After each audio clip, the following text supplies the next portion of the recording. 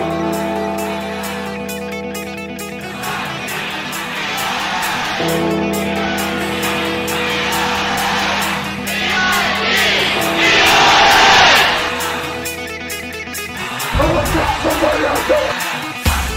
is the Black Swan Podcast, baby. We're raw.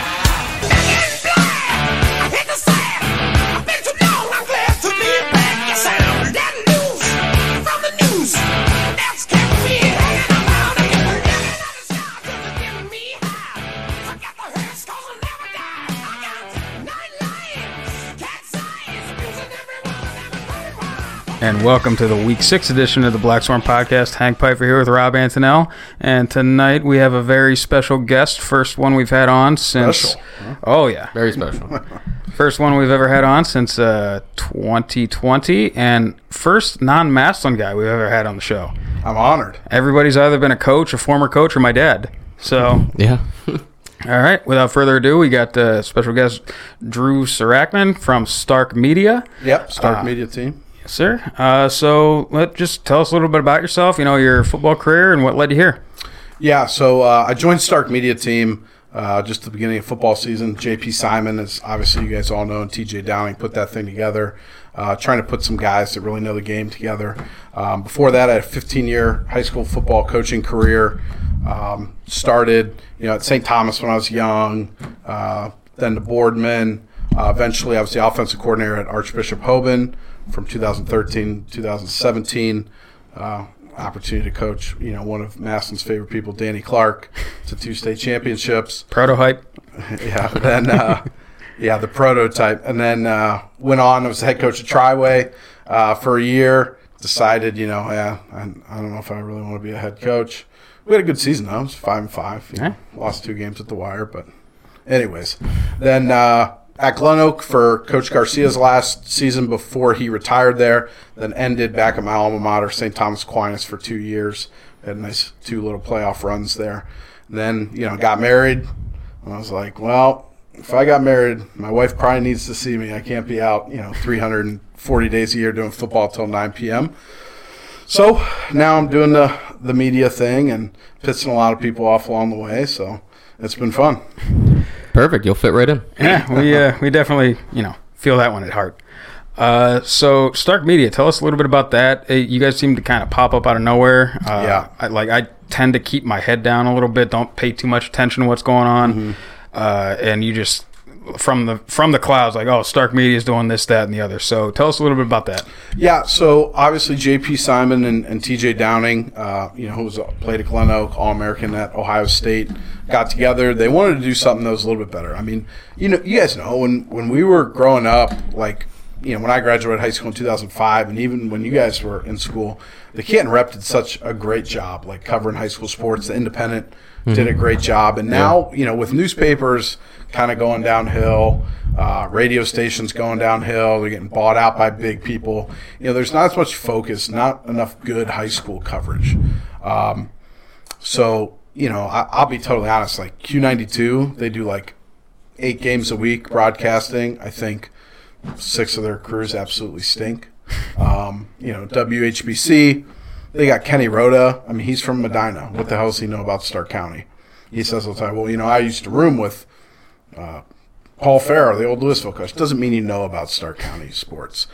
So what they did is they want to come together and, cover Stark County sports and allow people to have the conversation and have real conversations and analysis about what's happening. Like, you guys have all heard the interviews. Like, they go on Kenny Rhoda's show or some other show, and it's, not the questions that we want to hear. It's like, oh, coach, what's it like to coach this great kid and who's so talented? Oh, it's great, Kenny. His shit's gold. I mean, nobody wants to hear that. So what we've done is, we've had some shows like my show that we do on Wednesday nights on our YouTube channel, Jim Bauer and myself, High School Football Rewind, where we actually go back and it's like no bullshit. We analyze what happened the week before. So we'll break down some film, like you guys do now, and, just really go in and talk about, what happened. If teams struggling on offense, we have people send us a bunch of emails, like Louisville. A couple of weeks back, a lot of their people were sending us emails like, hey, talk about Louisville. Why can't we score a damn point? Well, we put on film why they're not scoring. So, we try to do things that people want to hear. And we got some good graphics going out there, trying to constantly pump out content for everybody. So obviously, if you're listening to this podcast, you're a big high school sports fan. So go check us out, social media, Facebook, Twitter, Instagram, Stark Media Team. Awesome. I had a follow-up question. I lost it, and it's so much harder to do edits when it's live video, so I'm just going to keep talking until I get it back. Okay. There you go. So going back a little bit, you said you were the OC at Hoban. Mm-hmm. We talked a little bit about this before the show started, but for everyone listening, you were there, you said 13 to 17, correct? Yep. So from me and Rob's experience, like I was telling you before, we played you guys in 11 up at InfoCision, and the mood in the locker room at halftime was like we were playing like shit because we weren't beating you guys enough. Mm-hmm. And then you look down, look up again, and you guys are piling on state championships. Yeah, Tim Terrell, the head coach there, like I was telling you before, a lot of people don't know this. He got his coaching career after college. He coached for a couple years at Youngstown State under Jim Tressel when he played there. But his first head coaching job was at St. Thomas for 5 years. I think he was like 26 and 25 in the 5 years he was there. Then got a job down at Chaminade Madonna, a big powerhouse school down in just north, like Fort Lauderdale area. And then when the Hoban job came open, he applied. They hired him. He called me and said, hey, you want to be my offensive coordinator? Come up there. So, when he was down in Florida, it was kind of a wake-up call for him. Like, okay, if you want to be good, he's seeing these programs like St. Thomas Aquinas in Florida, Miami-Dade, Miami Pace, like all these top-notch programs. We got to attract talent, and we got to develop our talent. So them putting in the new weight room and getting a strength coach up there, Mike Winkler, really changed everything for us. And like you guys know at Massillon, I think Nate Moore's biggest strength as a coach is how he develops kids. So you look at a program like Hoban and Massillon now, you see kids that are physically a year ahead of everyone else's kids. So when you have a sophomore on your team, they look like everybody else's juniors. You got a junior that looks like everybody else's seniors, and then you get those stud players who, when they become seniors, they're like, okay, these kids could probably play at a lot of small colleges right now.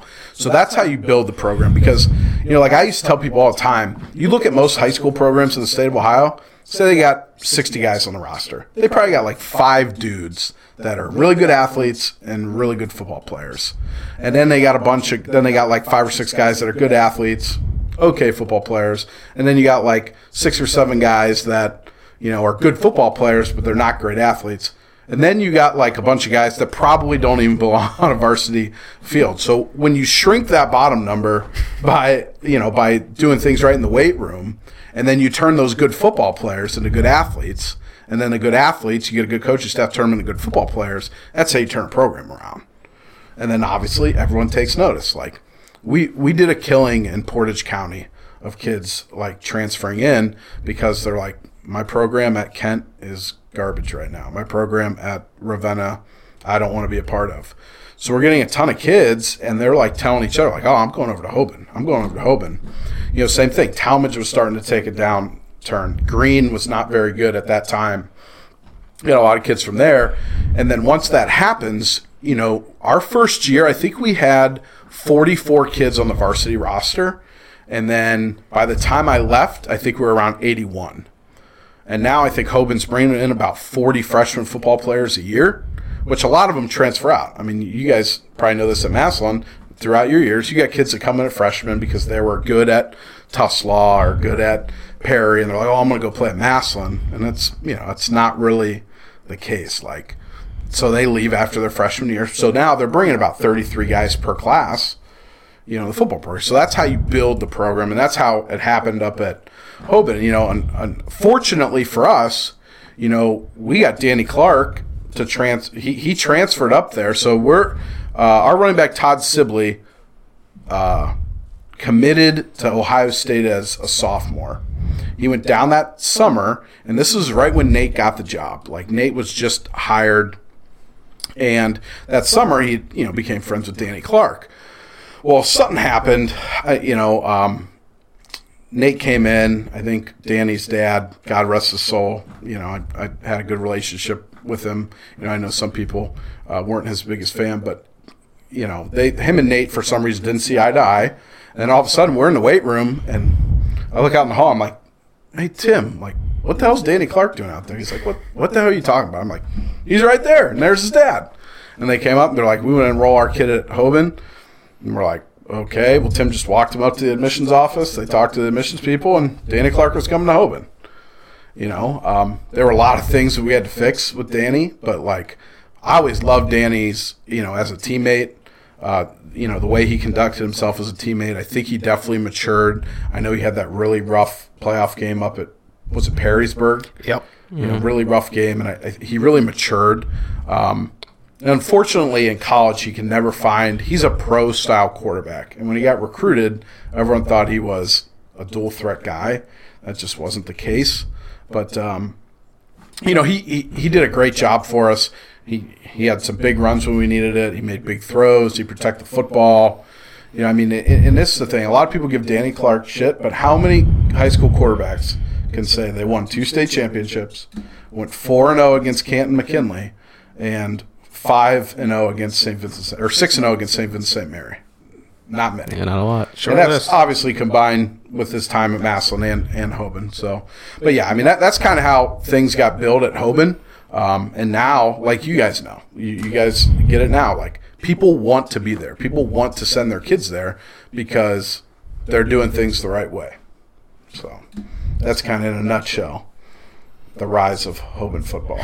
Got it. Yeah, I never heard it from that perspective before. So, I've never heard it from anyone on Hoban's side. Yeah. But, to Hank's point, when we played them in 2011, it was probably the worst team on our schedule. And then, it turns into that. Ship. So, kudos because, no matter how or where, like, that's impressive to have that kind of turnaround. So, yeah, they've done a great job. And, I think it starts with, obviously back in the early 2000s, they had Tyrell Sutton, who was unbelievable football player, went on Northwestern and the NFL and all that shit. But, when schools make football important, they become better. And Hoban decided, like, hey, we're tired of getting our ass whooped by St. V. Because there was a point where Hoban had beat St. V 9 straight times. And then when I was there, until our 3rd year, we didn't beat them. They had won 7 straight times. And now I think Hoban's won like 8 straight again or 10 straight again. But I think they just got tired of it. Like, we're tired of losing, so we're going to make football important. And they invested a lot of money. And, they put together a good staff. And, here they are now. Yeah, I guess on the subject of rebuilding a program and getting it, in its glory again, might as well talk about why you're on the show right now. Yeah. So last episode, we got a fan question about, Jason Hall and his era at Massillon, and me and Rob probably spent a solid 20 minutes just burying the guy as best we could. No, I thought I was being polite. I wasn't. I was not pulling punches. Also, I have one more point to add because I forgot to bring this one up. When you played for Jason Hall, Massillon football didn't start before 2008. No semblance of the history. You gotta appreciate the tradition. That was the thing, yeah. And it didn't. There was no tradition to the entire aspect of it, like there should be. But that's the last thing I'm going to throw on that grave right now. So the next day we're in the group text, and our let's see here, sometimes guest, almost never time speaker Jim sends a meme. I looked at it, I'm like, oh, the Venn diagram would be a phenomenal words are hard right now. Format for this, and I'll even throw it up on the screen right now just so people can see it. But it was just a half-assed, just a little jab at McKinley, and really a jab at I would honestly say an undeserved jab at Antonio Hall because of the absolute shit show he's walked into. Yeah. And you didn't take too kindly to it. No, Antonio's my boy. I coached with Antonio for a year at St. Thomas. We had a deep playoff run. I know what he's about, and I know the shit that he's got to deal with. And, I had just talked to him earlier that day.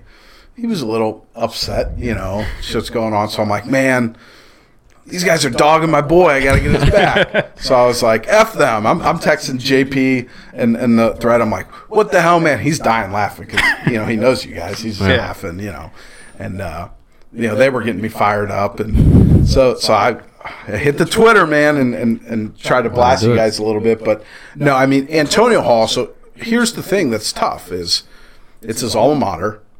They will never be – and this isn't a knock at Antonio. It's just the reality of the district. They will never be as successful as they were in the 90s. The demographics of the school and the socioeconomic climate has changed Canton City schools. Like, they're never going to have, 110 players on the roster and, just a mix of different type of kids from different backgrounds. So I don't think they'll ever achieve that success again. But Antonio, I'm sure, wants to get him there. He feels like, okay, this is my home. This is I gotta, do. It's just like if you guys had a Massillon guy that was the head coach of your program, like how much more pressure do you think he would feel? Yeah. I think that's why they don't do it. So I got my boy Antonio's back, which by the way, like, McKinley, their new administration in there, I don't know if you guys have noticed with like facilities. We talk about people always talk about the arms race of college football. They're stepping up their game because, Antonio and some other people have said like, hey, you want us to beat Massillon, give us the tools we need. That facility over there is nicer than a lot of FBS Division I college facilities. I just walked through it the other day. It is unbelievable. Like, these kids, I hope they appreciate, what they've got over there because it's insane. Same thing with, they're building an indoor facility now. Yeah. Downtown Canton, their weight rooms unbelievable. The locker rooms, they got meeting rooms, all that shit you need. But so obviously, but with that comes higher expectations too on Antonio. And I think they were better than Menor, and they blew it. Menor's down. I think they were better than Dublin Kaufman. They just, for whatever reason or another, couldn't stop running off tackle and couldn't make tackles. And then they showed last week, and I had a feeling they were going to. They just beat the piss out of Green. And as you guys know, it's not an easy offense to defend if you don't see it all the time. They made Green look like a JV team last week, and I think that's the talent that they have.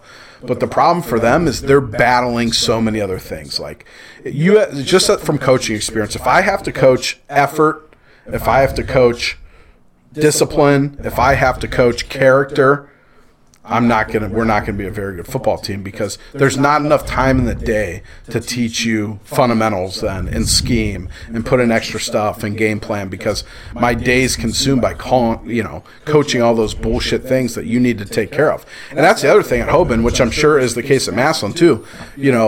We never had to coach effort or discipline like within the team. Like, no kid ever talked back.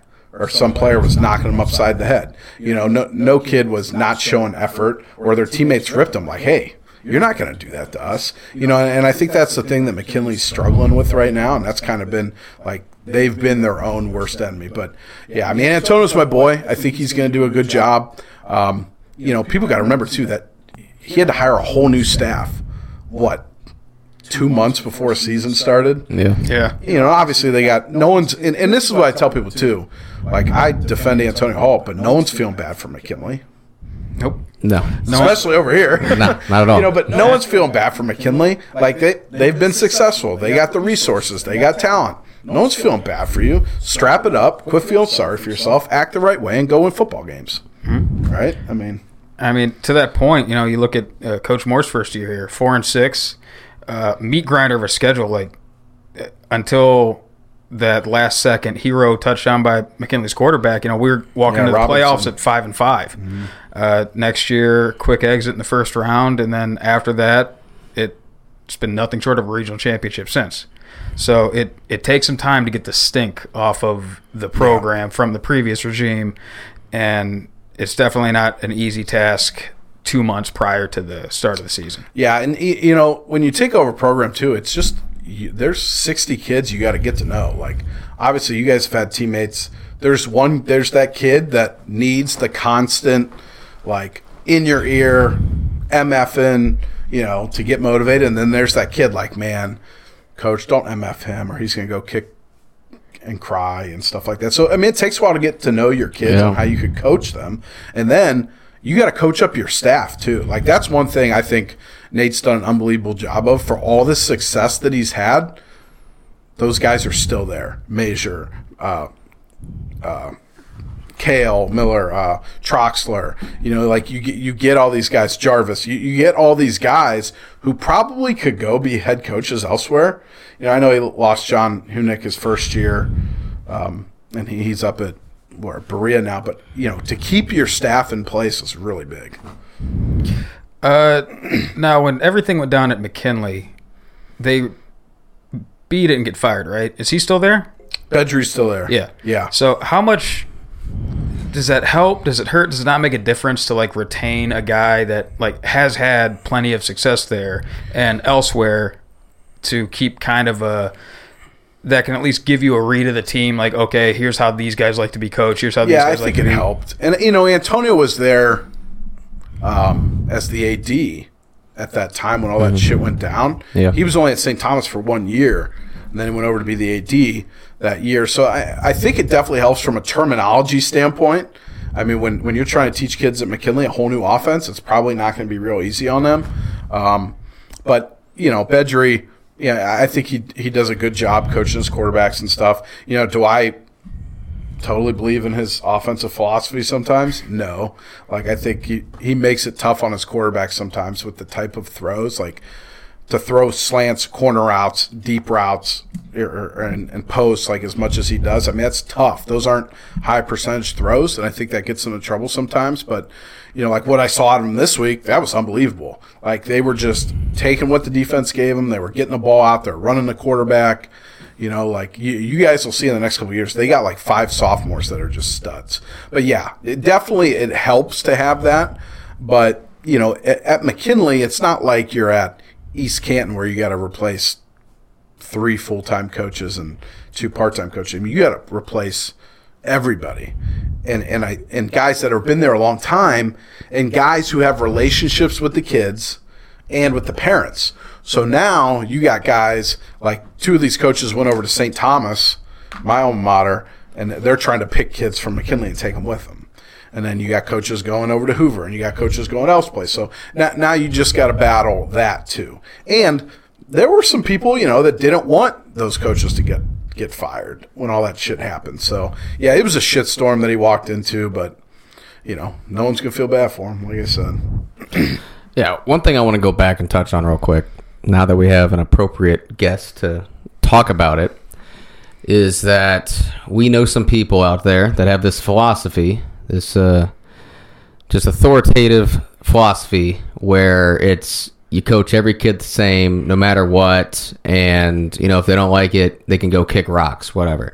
Can you just speak on what would happen if you just coach the entire team in the same manner? How would that go? I think I know where you're going here, from where we were into. But no, it's actually this isn't a specific thing at all. Okay. It's just things we've heard. Coaches that have been that way. No, it's not coaches. Well, no, definitely not. I didn't have a coach like that. Right. But no, specifically with one friend that is like that. So like, he's like, I'll just kick him off the team. I think it depends. Yeah, you've got to.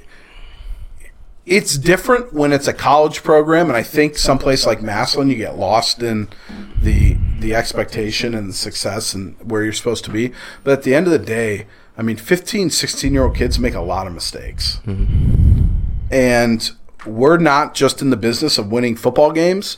We're in the business of making them good people. I mean, how many people, has Nate taken under his wing since he's been at Massillon and really improved their lives as a person, not just in a football standpoint? I mean, Thayer Mumford, there's an obvious one. There's numerous other guys that I don't want to call out anything, but he's helped out a lot of kids, and that's kind of what you have to do. But that also gives you a stronger bond with the kid because now they trust you. Like, when I talk to kids, people all the time, like I coach kids that come from poverty and, some of these kids that come from the inner city, they ain't going to do shit for you until they trust you. So if you coach them just like you coach the kid whose parents, makes $100,000 a year and goes to training and does all this stuff and grew up with, disciplined figures in their life, you're not going to get anywhere. So no, you can't coach every kid the same. You've got to change it. Now you can have standards that say like, hey, this is the minimum standard that you have to, to be a part of our program, like program standards. That's important. But, I think you take everything on a case-by-case basis and just say like, okay. And here's the thing, like I'll be honest. Obviously, if you are a stud and you're more talented, your leash is going to be longer. Because at a place like Massillon or at Hoban or at McKinley, if I don't win, I'm going to find another house someplace else.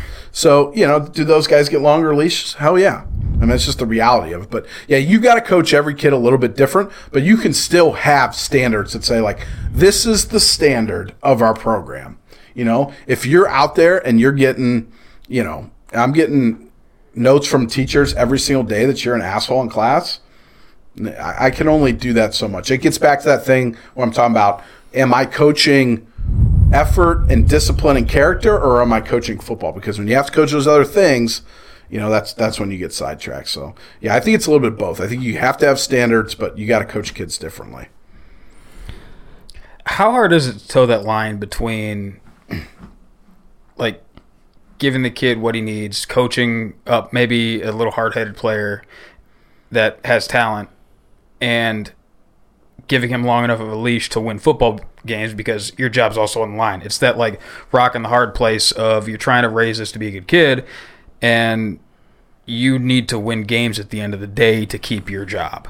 Yeah, I think an in-game thing, like, and this is what people don't realize sometimes, coaching a kid in-game is so much different than coaching him during the week. Like, we've, as coaches, all had kids come up the sidelines and like, what the hell are we doing? This play don't, and it's like, okay, yeah, whatever. I'm going to beat your ass later or yell at you later, but right now I need your head in the next play. So, it's about like calming those kids down. Those kids will come off the field and that'll happen. Like, yeah. So I think in game, I never discipline a kid in game. Now, if he gets like a stupid penalty or he's fighting, he gets thrown out of the game, well then, yeah, you're no use to us the rest of the game. So I'm going to rip you right there. But, it's tough to discipline kids in game because your head's got to be focused on the next play, just like theirs does. But, I think, it is a fine line that you have to walk because, there's times that you're like, okay, you've got to sit down. This is why I take a case-on-case basis. If I allow this to happen, is it going to snowball? If I allow this kid to constantly be late, is that going to snowball into other kids? And now this hurts my program. So that's why I said, you got to have standards that they got to get to. But it is a fine line, and it changes where you are. The expectation at a Cleveland St. Ignatius is different than the expectation at Akron East. These kids at Akron East, hey, he's not at practice today. Well, mom needed the car. Mom's car broke down. We don't got money to fix it. I ain't going to be at practice because I ain't walking 6 miles. Sometimes you will have those kids that'll do it. And I've coached kids like that before. Where St. Ignatius, you miss practice, all you had to do is, hop out the dorm that you're staying on campus or, fire up the Benz and roll into practice on time. So I think your standards have to be different based on where you are. So those lines do move based on the program you're coaching at. Yeah. It's kind of where I wanted to go with that next to begin with. But besides from a demographic standpoint, you've been at different types of schools, different sizes of schools. You mentioned earlier that at Hoban you never had to worry about effort. Mm-hmm. Kids coached each other up. They held everybody responsible. Do you think it helps a program having more kids in the does a bigger school maybe have a higher standard, have more kids that can hold each other accountable compared to a smaller school? I think that's more of a practice thing. Like, you're able to do more at practice when you have more kids. And then when you have a weight program like a Hoban or a Massillon, and you can develop even those kids that aren't, like, great, that gives you a great look at practice. Like, you guys, I'm sure, have been part of teams who are like, God, our scout team's just awful. Been there. You know what I mean? Been that scout team guy. So, yes, more kids definitely help you because they allow you to practice. And that's part of building a program.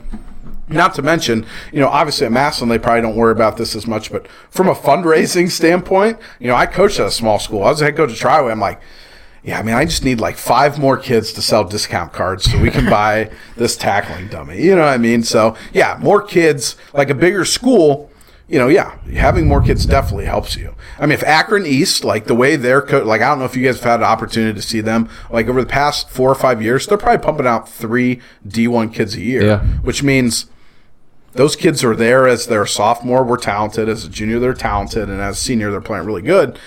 But they only have about 35 guys on the roster because Coach Hayes is like, this is our standard, and I'm going to keep it high. And I know what you're going through. So you can't complain to me. A kid complains to Coach Marcus Hayes, I this and that and this, and, my circumstances. He's been there. He's come from where you come from. So he understands what you can do and what you can't. And I think that allows him to coach those types of kids harder. It goes back to trust. But, yeah, numbers it's huge. It's huge to be able to do that, especially, like I said, when you're able to develop them and then they're useful to you in practice. And then when you go deep in the playoffs, those kids become better. Like, I'm sure there were kids right now that are playing for this Massillon team that you guys might have known like as sophomores, like, that kid will probably never help us. But the way that, they're developed and the extra practice they have from the deep playoff runs make those kids a lot better. I mean, how much better would you guys have been if you were going to the regional championship, every single year, state semis every single year? Those extra 4 or 5 weeks of practice, they make a huge difference. Yeah, absolutely. Yeah. I really don't have any more follow-up. It's been a while since we had a guest on. Yeah. So I kind of had to, when we were having a lot of guests on, train myself into do less of listening and more of okay, what can I ask off what he's saying right now? Mm-hmm. And now I'm just back into listening. Just right back into listening. Hey, that's cool. I mean, I think that's what people want to hear. They want to hear people have a conversation. Yeah. Yeah. So I guess we can keep moving to the words are really hard for me right now. Goodness. I am riding the struggle bus. Massillon's coming off a humongous win last week against the number 1 team in the state, St. Edwards. Number 19 team in the country. Yeah. Great game. Obviously, we were there. I believe you were covering a different game at the time, but you did watch some film of it. Yep. So why don't you just give us your first impression of what you thought of the game? I mean, I don't think it could have gotten off to a worse start for Massillon. Yeah. I mean, anytime you return the opening kickoff, that's just like a deflating moment for your team. And then for them to come out on offense, the fumble, and St. Ed's go. I mean, they gift wrapped them 14 points. But then when you look at the rest of the game, they had to climb out of that hole. But they outscored them 31-14 the rest of the way.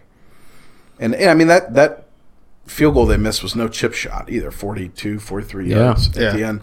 But the one thing, I was talking to Jim Ballard on our High School Football Rewind show, the growth of Jalen Slaughter. At the beginning of the season on our show, I told everyone, listen, I know he played last year, but you really start to see growth in sophomores about halfway through their sophomore season. And the difference for him of on his throws, especially the throws over 15 yards, the touch he's getting on his passes now, against Glen Oak, he's throwing these deep balls and they just look flat. And they're kind of sailing. He's overthrowing guys. Now, on the touchdown pass, he drops that nose in, of the football. So Troxler's done a great job with him, and I think a kid like Jalen, his athletic ardility, and he's not your typical quarterback frame. It forces you to be more creative on offense. So I think that's good for Massillon too. Ardell Banks is really growing into probably a Power 5 type receiver. He's starting to look that way. So when they were able to connect with him with those big plays, I think it gave Jalen a lot of confidence. I think it gave the team a lot of confidence.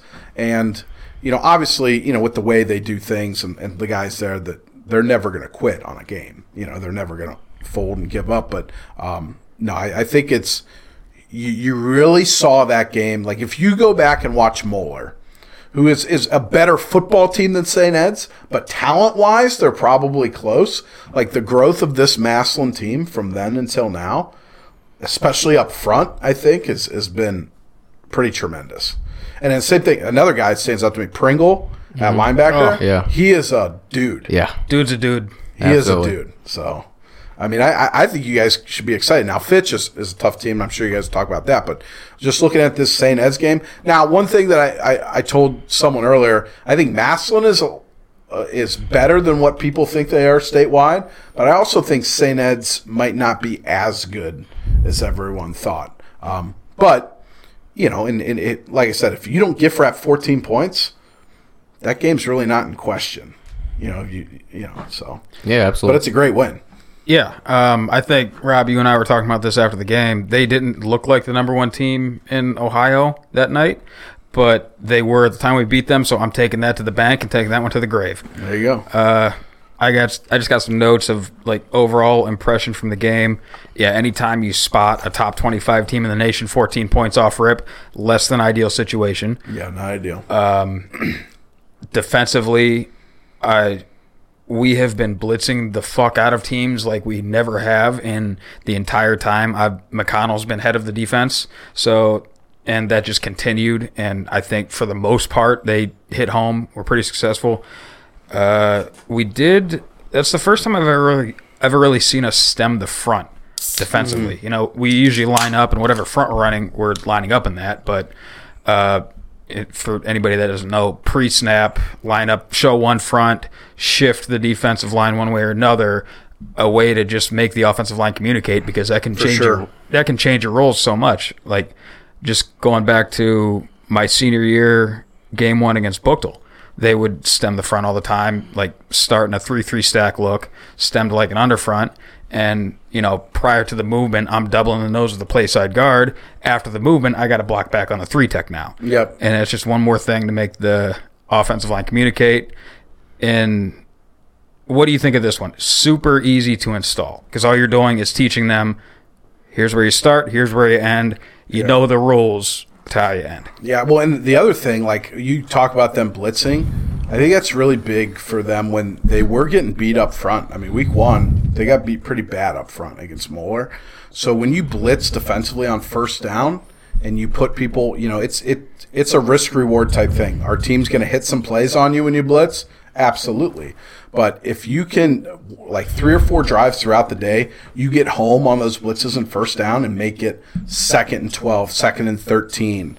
Now it makes your defensive line better and your defense better against the run, because teams are going to throw the ball more. I mean, that's so I really like that they're doing that on first down. And then as far as, like you said, stem in the front, I mean, you know, if you're going against a team that just likes to gap and run power and pull different guys, you know, that screws with you a lot. So like at Hoban, we used to actually have a check where the backside guard would pull on power, or the center, depending on where you lined up. So teams that stemmed on us were like, all right. And, you know, now the whole, like you said, the communication has to change. Now I got to block this guy, that guy. And if you're coming out of the huddle with not a lot of time, the quarterback can't wait for you. So, yeah, that could screw up a lot of things, and that definitely helps them up front too. Yeah. Just a couple other things that kind of stuck out to me defensively. We just shut down their double fullback stuff. Like, they couldn't do anything out of that. I was surprised to see them, you know, when they first came out with it in the game, that we stuffed it. They didn't get much going, and they just kept coming back to it. They just kept trying to run their stuff like, we got to grind the clock out. We like to run the ball with the double fullback, and they never got any sort of traction with that personnel in the game. They're big too. Yeah. St. Ed's big up front. Big Mm-hmm. ones. Yeah. And just us shutting that down, I think when an offense tips their hand like that is when we can really tee off on what they're trying to do. Any sort of side-to-side stuff that they try to get going, I think that's been the same thing for Massillon for years now. But it's good to see that against a team like St. Ed's too, that they, you know, nothing going. They do the power read stuff, hand it off to the running back running the sweep, and he goes for like -2. And the quarterback, we talked about this when we watched highlights. He was who we thought he was. You know, good in the option game, kind of sneaky with the ball in his hand, will make a good throw or two, but other than that, you weren't really too worried about him. Yeah. Offensively, Trox and the rest of the offensive staff scheme these guys the fuck up. I thought, we talk about, we've been running smash a lot, but we added so much more to that just this game. Smash fade with where you're replacing the corner route with a wide fade. That was Banks' second touchdown. Yeah. A lot of smash pivot, so you're replacing the hitch with like a pivot route. We ran a lot with rollouts too. I think it works out for the timing a lot better with the quarterback and where he needs to be. A lot of hitch, a few hitch and goes. The fade slant, switch verts. We hit that. We thought we hit that. It was ruled incomplete. It was ruled incomplete, even though he caught it and took like 5 steps with it. But added the little motion to the snag, so it gave us Slaughter the man zone read. That's where he hit Banks on the backside slant for the first touchdown. Added to the run game some stuff. We can watch that. The tight end pop pass. Love to see that shit. But other than that, I think the only downside was a few badly timed drops, a couple misassignments. It's going to happen. I mean, they're kids. They're going to continue to get better. It's it's a 16 to 18-year-olds. Like I tend to harp on misassignments and poor execution a little bit more, but at the end of the day, these are kids doing this shit. Yeah. Oh yeah. And in a big game, that shit's amplified too. Mm-hmm. In a close game, that shit's amplified. You're up 2 touchdowns against Mansfield early. The kid drops the ball. You don't remember it the next week. Mm-hmm. You drop it in a big game against St. Ed's. Well, now people are going to remember that. Yeah. What do you think about a team being like too amped up, too hyped up pregame? I think it depends. You just got to know your team. Like, it's funny you say that because I was messing with JP a couple weeks ago or last week, and I was telling TJ Downing the story. The first state championship game, Hoban against St. Ed's, or Hoban against Massillon, like that Hoban team needed to be like provoked. For some reason, they like couldn't get up until someone provoked them.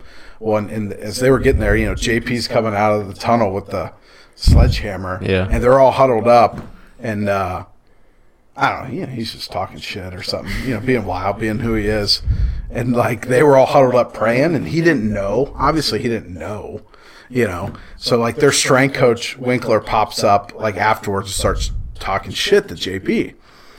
So then all of a sudden, all the Hoban players are like, "Oh, that's our boy, Winkler. We gotta go get his back." So then they like riled them the shit up, and I'm like, that's the worst thing to do, because for some reason we would even talk about it. We're like, I don't know what it is. Like if our kids, is it just because like we were talented? Like they just would come out and be like, all right, and then someone would smack them in the mouth and be like, okay, let's go now. But like you're talking about kids that are amped up early. I mean, I think that's good. Like as long as it's not clouding your communication, or like you're not be able to get back in the huddle after a big play to call, I think that's fine. Like I want kids to have fun because then they're loose. Mm-hmm. Like I've seen some idiots that bang their heads on lockers. I don't give a shit as long as you go out there and make tackles. Like I don't care. So yeah, I mean it just depends on the team. Like, but I know like me personally, I was never like, I was flip the switch guy when I was playing. I wasn't like in pregame, I'm just like, all right, whatever, I'm joking around. But then when the game came, I was like, at F you, I'm going to bury your ass, and I'm going to talk some shit. So, I mean, I see, like, sometimes where people be like, oh, they're too amped up. They're going to, whatever. I don't think it's a big deal either way. I mean, I brought that up, and I don't mean, like, too amped up in general. I mean, like, compared to an average game, because I got in the game a little bit earlier than I usually do. And we're sitting there waiting on the team to get in the tunnel. The band gets out on the field, they do their thing, and it's like, okay, they start playing. The Tiger Roar starts cueing on the loudspeaker. Team walks into the tunnel, and we do the whole shebang. And it seemed like we were waiting on the team a little bit longer. Like I don't know if the pregame speech was going long or what, but waiting on them to get out into the tunnel, and then the kickoff, and then the fumble immediately after that. It seemed like they weren't playing loose, like you said. Like Yeah. they were so like just so hyped up. They were playing tight, And that can happen. and not like they wanted to do. And as a coach, that's like something you really can't control. Like there's times in pre-games where I'd have those kids that would get too amped, and I'm like, what the hell are we doing? Like, let's go. Or like, I'm like, what the hell are they doing? Or you'd get that kid that just gives too long of a speech in the tunnel and he's just losing his mind in there. And it's like, what are we doing? Where are we? Like, get your ass out on the field. Like, so no, I get that. I get what you're saying. Yeah, that can happen too. Like I said, we're dealing with kids here who, they probably are amped up. They probably took some pre-workout and they're just jacked to the moon. Like, who knows? Yeah. Beyond that, my only other real impressions of the game. Officially, their kicker went 0 for 4 on field goal attempts. Really 0 for 5 since we handed him the one at the end of the game. Never great when you leave 12 points on the board like that. Technically 15, depending on how you do the math, but whatever. And other than that, it seemed like right at the end of the game, man, both teams were trying to snatch defeat from the jaws of victory. Like, that was my lasting impression of it. I walked away thinking that was like a top 5 game to watch, but I can't really put it at the top because it seemed like both teams were just shitting down their leg at the, right at the whistle, and we just happened to stop doing that for a couple plays just long enough to get that last touchdown. Yeah, I mean, you got to win those close games before you know how to win those close games. Yeah, so I feel like sometimes. So maybe that's what they were going through. Like when was the last down to the wire game that this group had? That Green game last year. Yeah, yeah. So how many new starters do you have now compared to then? This might have been their first, moment that you're going down to the wire. Really, you don't learn how to win from that one. When was the last down from the green one? Yeah, exactly. When was the last down to the wire game we won? East St. Louis? I mean, that's the one that comes to mind. But that was 2018. Yeah, and so that's the thing. Like, you got to find a way and learn how to win those close games, and maybe that's what it was. Yeah. And hey, I am all for learning experiences. Now they got it. This is a game you can look back at like, we did this shit before. Let's go, win whatever situation we're in now. Exactly. I looked at Moeller. Sorry to interrupt, but you're good. Looked at Moeller like, you just told, you get a handful of missed tackles, bad angles, and this and that, and that game's a whole hell of a lot closer than it should have been. This game, that's how you win. Yep. That's just how you win, baby. Yeah. I mean, I wouldn't feel bad about it if I'm Nate Moore. Like, do I feel bad about handing them 14 points? Yeah, but the rest of the game, I mean, shit, that's a good football team. They're going to make plays, and you have to make plays yourself if you're going to be like last year against Green. You guys left a lot of plays out there. You got to make those plays if you're going to beat good football teams, and that's exactly they learned how to do it. So hopefully they remember how to do it now next time they play a really good team, which happens to be this week. Fitch is a good team. Yeah, I mean, things are definitely trending upwards for us, for our offense in particular. But, you're not supposed to win that game against Eds last week after doing what we did. You're not supposed to win that game. Eds is always a disciplined, tough team. You hand them 14 points, and you're not going to come back from it. We made some big plays, like you said, and they went out there and did it. And where earlier in the year, I think we missed a few big plays. They're starting to connect more and more and more. We're limiting the mistakes. Obviously, we gave up a bad start. But from there, it kind of went pretty well for the rest of the game. Until we comparatively, until we have a bad snap, a bad couple of plays, some misassignments on. That bad snap. Okay, by definition, it was bad. I don't know if it was a snap, though. I think the refs messed that up. That's my take. It looked like the ball was never snapped at all. Are you talking about the fumble? Yeah. He never snapped that ball. It should have been a dead ball. Referees do make mistakes. I will tell you that. That's for sure. So there was the one angle that I saw online from behind, and it looked like, I don't know if the center just overthought it. It looked like he went to snap it, stopped, and then tried to snap. He flicked the ball forward with his hand, and that's not a snap. Nothing about that is a live ball. Yeah. but they just ruled it a fumble. But whatever, that's still a mistake. Yeah. Which you don't want to happen, but it should have been just 5 yards for a penalty, not a turnover. Yeah, false start on the center. Yeah, snapping for whatever. But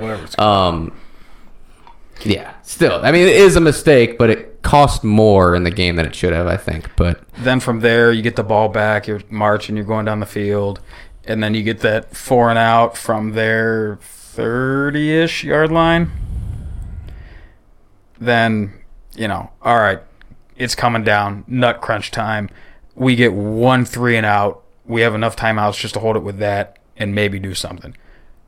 First down run, 9-yard gain. Shit. Yeah. I remember I had, that was my weekend up at base, and it was a 3-dayer, so I managed to sneak down from Youngstown to get to the game. And I needed to drive back up. Well, I needed to get a ride back up that night. And I remember saying to my ride, I'm like, listen, if they get a first down here, we're leaving. We can't stop the clock. We can't win. Mm-hmm. He crosses the line. I stand up, start to walk. Fumble recovered by the Tigers. Wait, what the fuck happened? Yeah. Pringle ripped it out. Yeah. That'll be in the highlights we'll watch here in a minute. And then we just pull it together, man. And by that point in the game, Ed stopped pretending that they had a corner that could cover Banks one-on-one. Just true double coverage over top of him. And at that point, it's like, who else you got? Who's going to step up and make that play? Who's going to go out there and win that goddamn game? And you saw it. Just hell of a throw, hell of a catch. Game, blouses.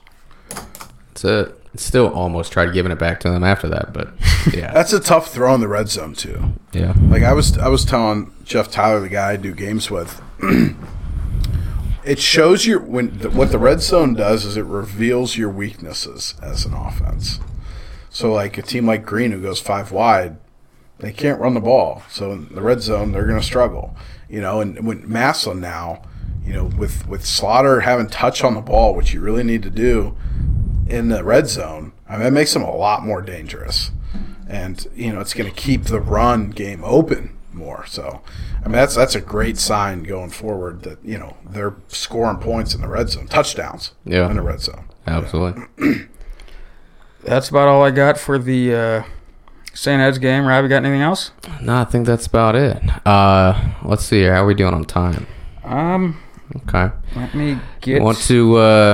You want to watch a little bit of film with us, or you just want to jump straight into Fitch, or what? No, watch some film? Your show. I'm along for the ride. All right, awesome. We'll get right into that film then. We'll get into that film right after I get this read-in for the new official Black Storm podcast sponsor. Okay. A little Ground Zero Massillon martial arts action. If you want to start working out, if you've been working out for a while and you want to get something a little bit different, more than just the weights or the Stairmaster, Ground Zero MMA is probably what you're looking for. They got all sorts of different stuff there. MMA, boxing, kickboxing, jiu-jitsu, wrestling, yoga, private one-on-one lessons, and lessons for the kids. So if that's something you're interested in, it's a whole different type of workout. It's something like what they used to do to us back in the day in weight training, go play basketball, kids. Yeah. It's you're getting a really good workout in without feeling like you're really getting a workout in. It's located on 133 First Street Northeast, Massillon, 44646, across from Massillon Transmission and Chloe's Diner. If you want to get a hold of them, just see what they're all about, you can just go ahead and stop down there or check out groundzeromma.com. Ground Zero Massillon Martial Arts on Facebook, or GZ, not hyphen, underscore. Thank you. Words are hard tonight. I'm riding the struggle bus. You knew that one.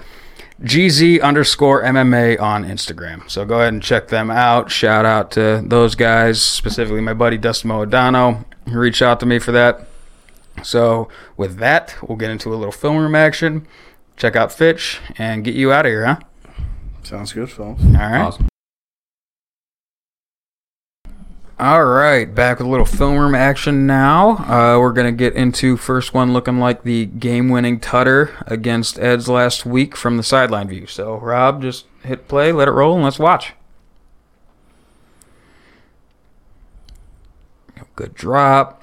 3-step, hits the back foot hits, lets it rock. And just a quick little hitch and go. Corner bites on a little bit, waits on him. Just gives him enough room. Make that pitch and catch.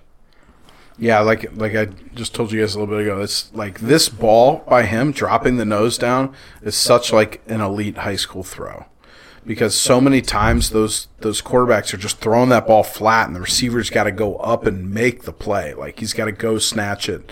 So for him to be able to drop the nose down in that spot, that's like you ever see like on Hard Knocks and stuff, the trash can game. Mm-hmm. Those guys dropping the ball in the trash can. It's exactly what this is. And that corner does a terrible job of squeezing the fade. I think that's one thing Longwell was elite at back in the day, was just dropping the ball in the bucket on those deep balls. And to have another quarterback to do that so soon, another lefty no less. Massillon fans understand we're blessed. We have some quarterback talent right now, and I just want to watch this again in all its glory. It's a big-time throw and a big-time moment. I love this angle because as I'm watching it, it seems like I'm in the play, like I'm actually another guy out there on the field. Mm-hmm. But what I like from a receiver standpoint is you see where Tolles kind of speeds up. He finds it right there, and he kind of changes trajectory a little bit to go get the ball. And same thing happened in the Glen Oak game, whereas like Slaughter may not have done this all of the time. You saw bits and pieces of when he could do this. And there was that one long throw down the sideline, the far sideline against Glen Oak, where this happens. He throws it, and it looks like Tolles isn't in position to go get it. Tolles readjusts his route, speeds up, goes and finds it. And it, like he said, it's an easier play for the receiver.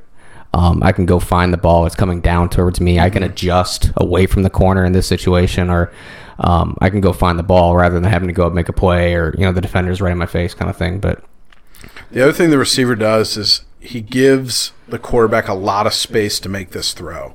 If he's got to put it on his outside shoulder, he's got space because he's saving that space between the numbers and the sideline. So many times you see these kids run fades, and they get so wide, and the quarterback's got to drop the ball in like a 1 yard area on the sideline. So he does a great job. The corner definitely helps him out and not being physical at all, but to be able to save so much space for him to be able to make that throw. It looks like he starts at like the top part of the numbers, leaving all of that room to the sideline. Mm-hmm. And that's one thing with when you're playing cover one like that, the corner knows he's got help inside. Also, I don't like cover one in the red zone because what's that free safety going to do from where he's at relative to the rest of the field? But it's good on that receiver to like keep the leverage. We've talked about before. You want to stack up the corner, attack the leverage of him. Leverage, yeah. I mean, it's just terrible technique by the corner too. Yeah, he's pointed in. As soon as the ball snapped, he turns and he's backpedaling. Mm-hmm. So now, like he wasn't even threatened. So why are you backpedaling? Wait until he puts the hitch move on. So now he's backpedaling. As soon as he puts that little hitch move on, he's like, "Oh, I got to come back," which the kid ends up running right by him. Yeah, man, just beautiful pitch and catch, touchdown, game. Yep, absolutely. Save for a Hail Mary and a couple missed kicks, but game. All right, let's see how long it takes me to get out of this. All right, let's see what programs we have set up here. I think the next one is either Banks or it's Banks. So, nope. I think this is Tolles' highlight. Okay, so this is Tolles' highlight film. Just a quick little smash concept. This hell of a play right here. Just snag concept. Protection breaks down. Play it back a couple more times. Too far. That's all right. It'll be the next one. But yeah, I mean, Slaughter makes a great play here. I mean, of course, Tolles makes a catch, but I think you're referring to Slaughter in the back. Yeah. This is a play where if I'm playing defense on Madden, I'm putting my controller through the TV. It's like the quarterback, press the circle button just in time to get past that tackling animation, gets the ball out. Good on Tolles to kind of drift behind the backers in coverage. Seeing his quarterback start to scramble a little bit, but wanting to stay where he knows he's going to be. That is a risky throw, though. Like, to throw that late across the middle is risky. So, I mean, the fact that he fit in there is a really good throw. But I wouldn't doubt it in film. They're like, You know, like, I don't know what point in the game this is. Like, if they were down, if this was, like, going towards the winning drive, well, obviously he's got to make the throw. Or if it's, like, fourth down, he's got to. But so this is the third quarter, but I think it's late in the third quarter because I remember watching that and, like, I didn't like it because I think we were down, we needed it. And then, like, you made the point. It's like, oh, hell of a play. Yeah. And like, earlier in the game, it's like, oh, you know, it is what it is. But yeah. So, yeah, I mean, then hats off. I mean, if that's a play you guys needed, then, yeah, he's got to try to make that throw. But on 3rd and 5, no less. yeah, just gets it barely over this linebacker's hands, drops it right into Tolles. But that's another thing, man, getting that ball over the linebackers and underneath the safety, not letting it hang up there. yeah, because that's a lot to do with his feet. I mean, Troxler's done such a great job with his feet, his footwork. You know, he is an undersized guy, so he's got to be able to move to throw through windows. Like, I mean, I'm a Browns fan. I mean, how many times have we seen Baker Mayfield just launch the ball into people's arms or helmets? Because that dude doesn't move his feet in the pocket. Yeah. So for him as a sophomore to start to do those things, that's really impressive. So this one was our, looks like 1st or 2nd and a mile. Little slant with an inside fade action, scheming up that cover 1. Fourth quarter. Yep. It's a great snag. Yeah, it is. Just another little smash action, you know, run those hitches at him all night, make him bite on the hitch and go. Here's, again, a wide-angle view of the touchdown, the game winner. If you go back to, like, right at the beginning of it, you can't really see the safety over top of Banks. You can kind of see a shadow right before the ball snapped. But facing true double coverage like that, like I said earlier, you know, who's your other guy you can go to? Yeah, for sure. And also want to shout out offensive line and the running back just holding up protection for him to get that ball off. Yeah, I think there's 2 different highlights of Trell blocking on this play. Like, not even because it's a touchdown, but because of the block. I think that's all of Tolles' highlights there. The celebration. Still love to see it. Yeah, I love the fact that I had random middle-aged men jumping around in the stadium, coming up and like high-fiving each other. It's not something you get very often. Football's a beautiful thing. Yeah. It's just the concept of like how our fans have been and how, in general, how fans have been over the years. It's not like it was 20 years ago. So you get those moments few and far between. So it's nice when it happens. Football brings people together, man. All right, now this is the This is Welch's highlights. So that first play there, if you want to run it back one more time, that was on the Hail Mary where a dude just found an open spot over the middle, and they throw the flag on that hit. And he conveniently fumbles it right to his other guy. I absolutely hate. What was the flag? So I think I don't know if it was a double. There wasn't a flag on this, was there? Yeah, that was a. For what? So flag gets thrown at the hit. And I think it's just refs now instinctively throwing flags at big hits regardless of how clean it is. I thought there was like a late hit out of bounds. At the end of the play, there was also a face mask. And that's how they got in field goal range. So Welch got flagged for hitting a tight end in the knee? Yeah. I don't know. Because I remember seeing a flag get thrown in. A piece of laundry got thrown on the field right at that hit. Like the flag was there. Here's the thing. And this gets me all the time too. It's possible that you saw the orange beanie that looks like the flag sign. Remember when the fumble, they used to throw out the blue beanie to mark the fumble? So they might have been throwing out the orange one that looks exactly like a flag. Or he threw his flag instead of the beanie.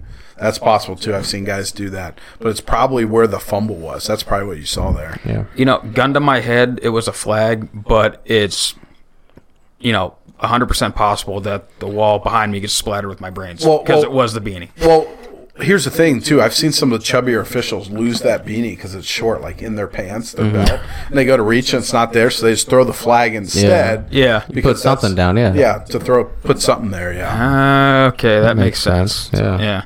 Or there just was no flag and you were wrong. I mean, I could be wrong. Yeah. I've been known to be wrong a time or two. Yeah. So showing a little one high here at the snap. Welch on an island, just, forces the quarterback to put it where he doesn't want it to and makes a play. Another one, good job fighting through the block there. Getting that Low tackle. Showing a little one high again. What do you think about this as a highlight? I'm curious. Yeah, that one kind of threw me off to see that in the highlight reel. I mean, it shows you're physical. That's the way I took it too. I was like, the positive spin. He's very physical. He doesn't get bullied. Yeah, I mean that's like, hey, I'm here all night, boy. Okay. You better have a good release, or I'm gonna jam your ass and throw you into the ground. I love it. I mean, if you have an ability to press in high school football, you see teams, and a great example is Green. So all season they're carving dudes up.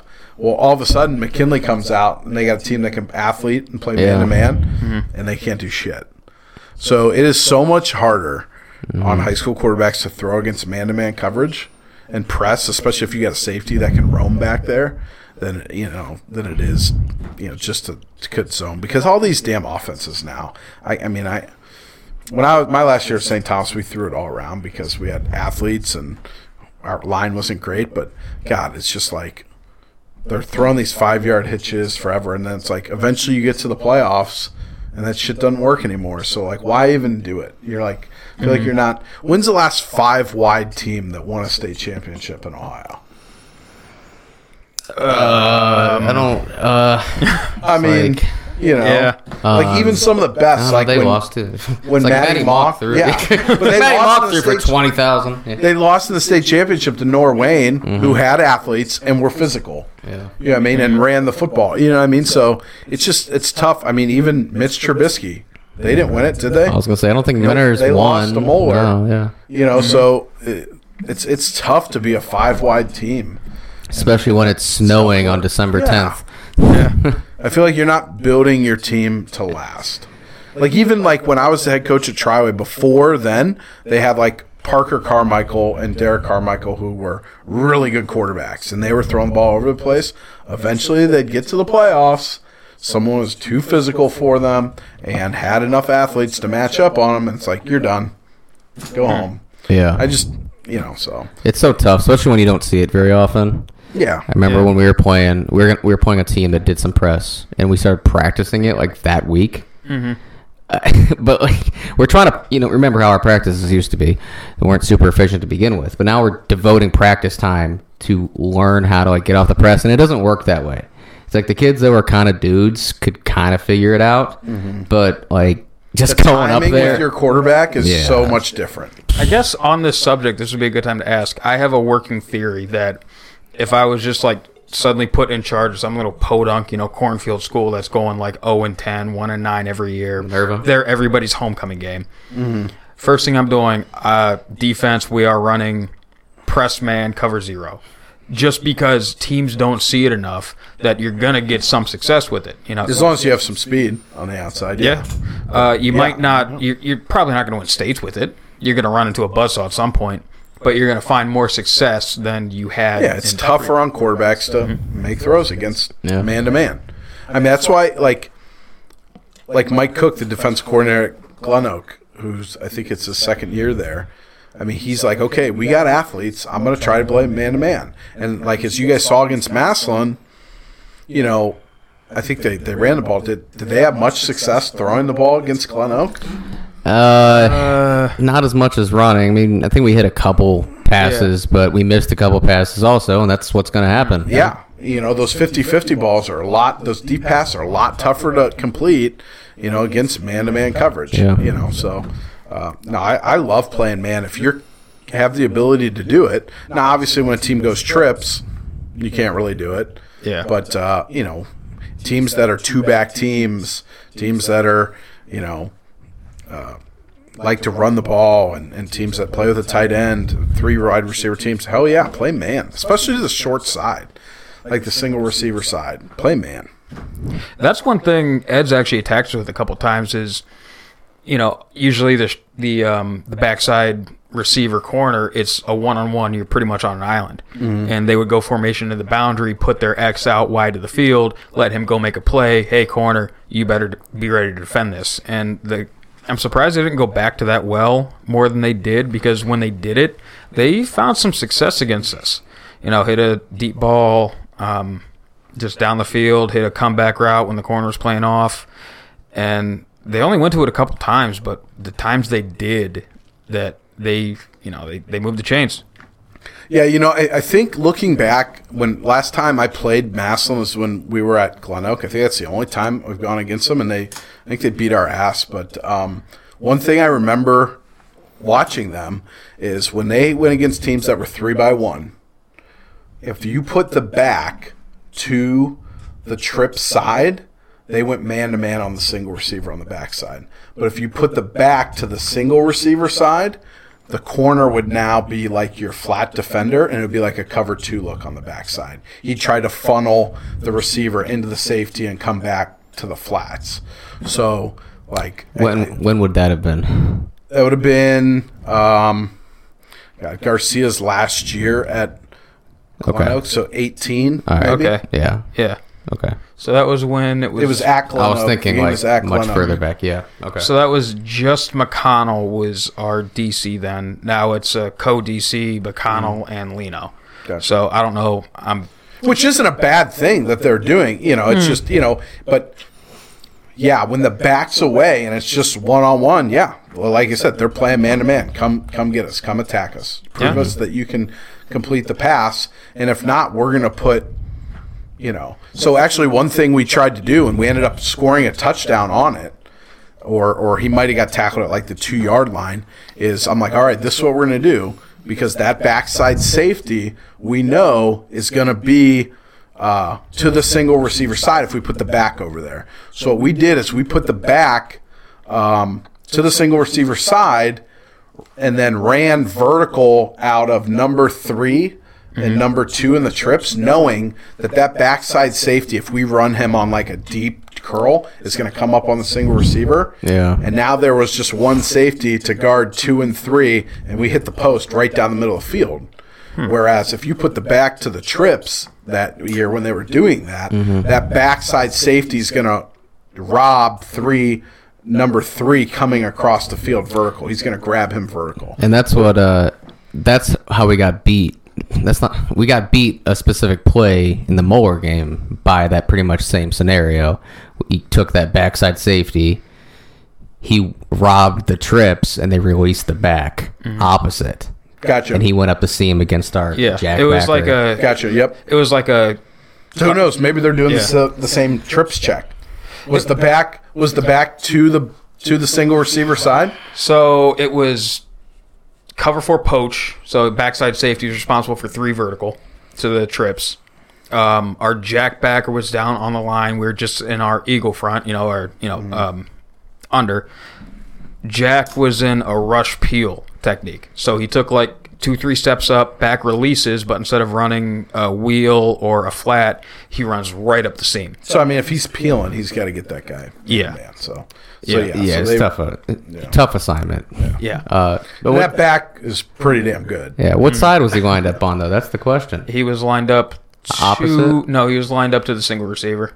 So they may have changed it Yeah. since then. And I imagine it yeah. changes week to week or something, or throughout the game even. But it's the season, It's the thing that he didn't attack the flat. He got just outside the tackle and upfield. Yeah, turn it into a sprint. Yeah. That's really tough. So something like that, just a quick question. How many plays do you need to see to like, okay, this is what they do against back to the X versus back to the trips? So we had... I think we only had 2 game film, like the scrimmages and their first game since we were week 2.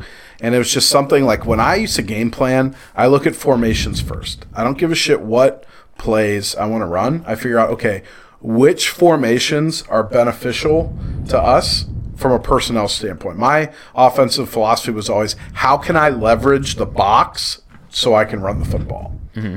So I would find ways, and that's something that Fitch does too. And against McKinley, I don't know if you guys have the play, but they do that. Like if I was 2-by-1 and a team wanted to keep guys in the box and not cover that slot receiver right on the man, I'm throwing it there right now. Like that's my best athlete that I have. I put in the slot all the time, and I'm throwing it there right now.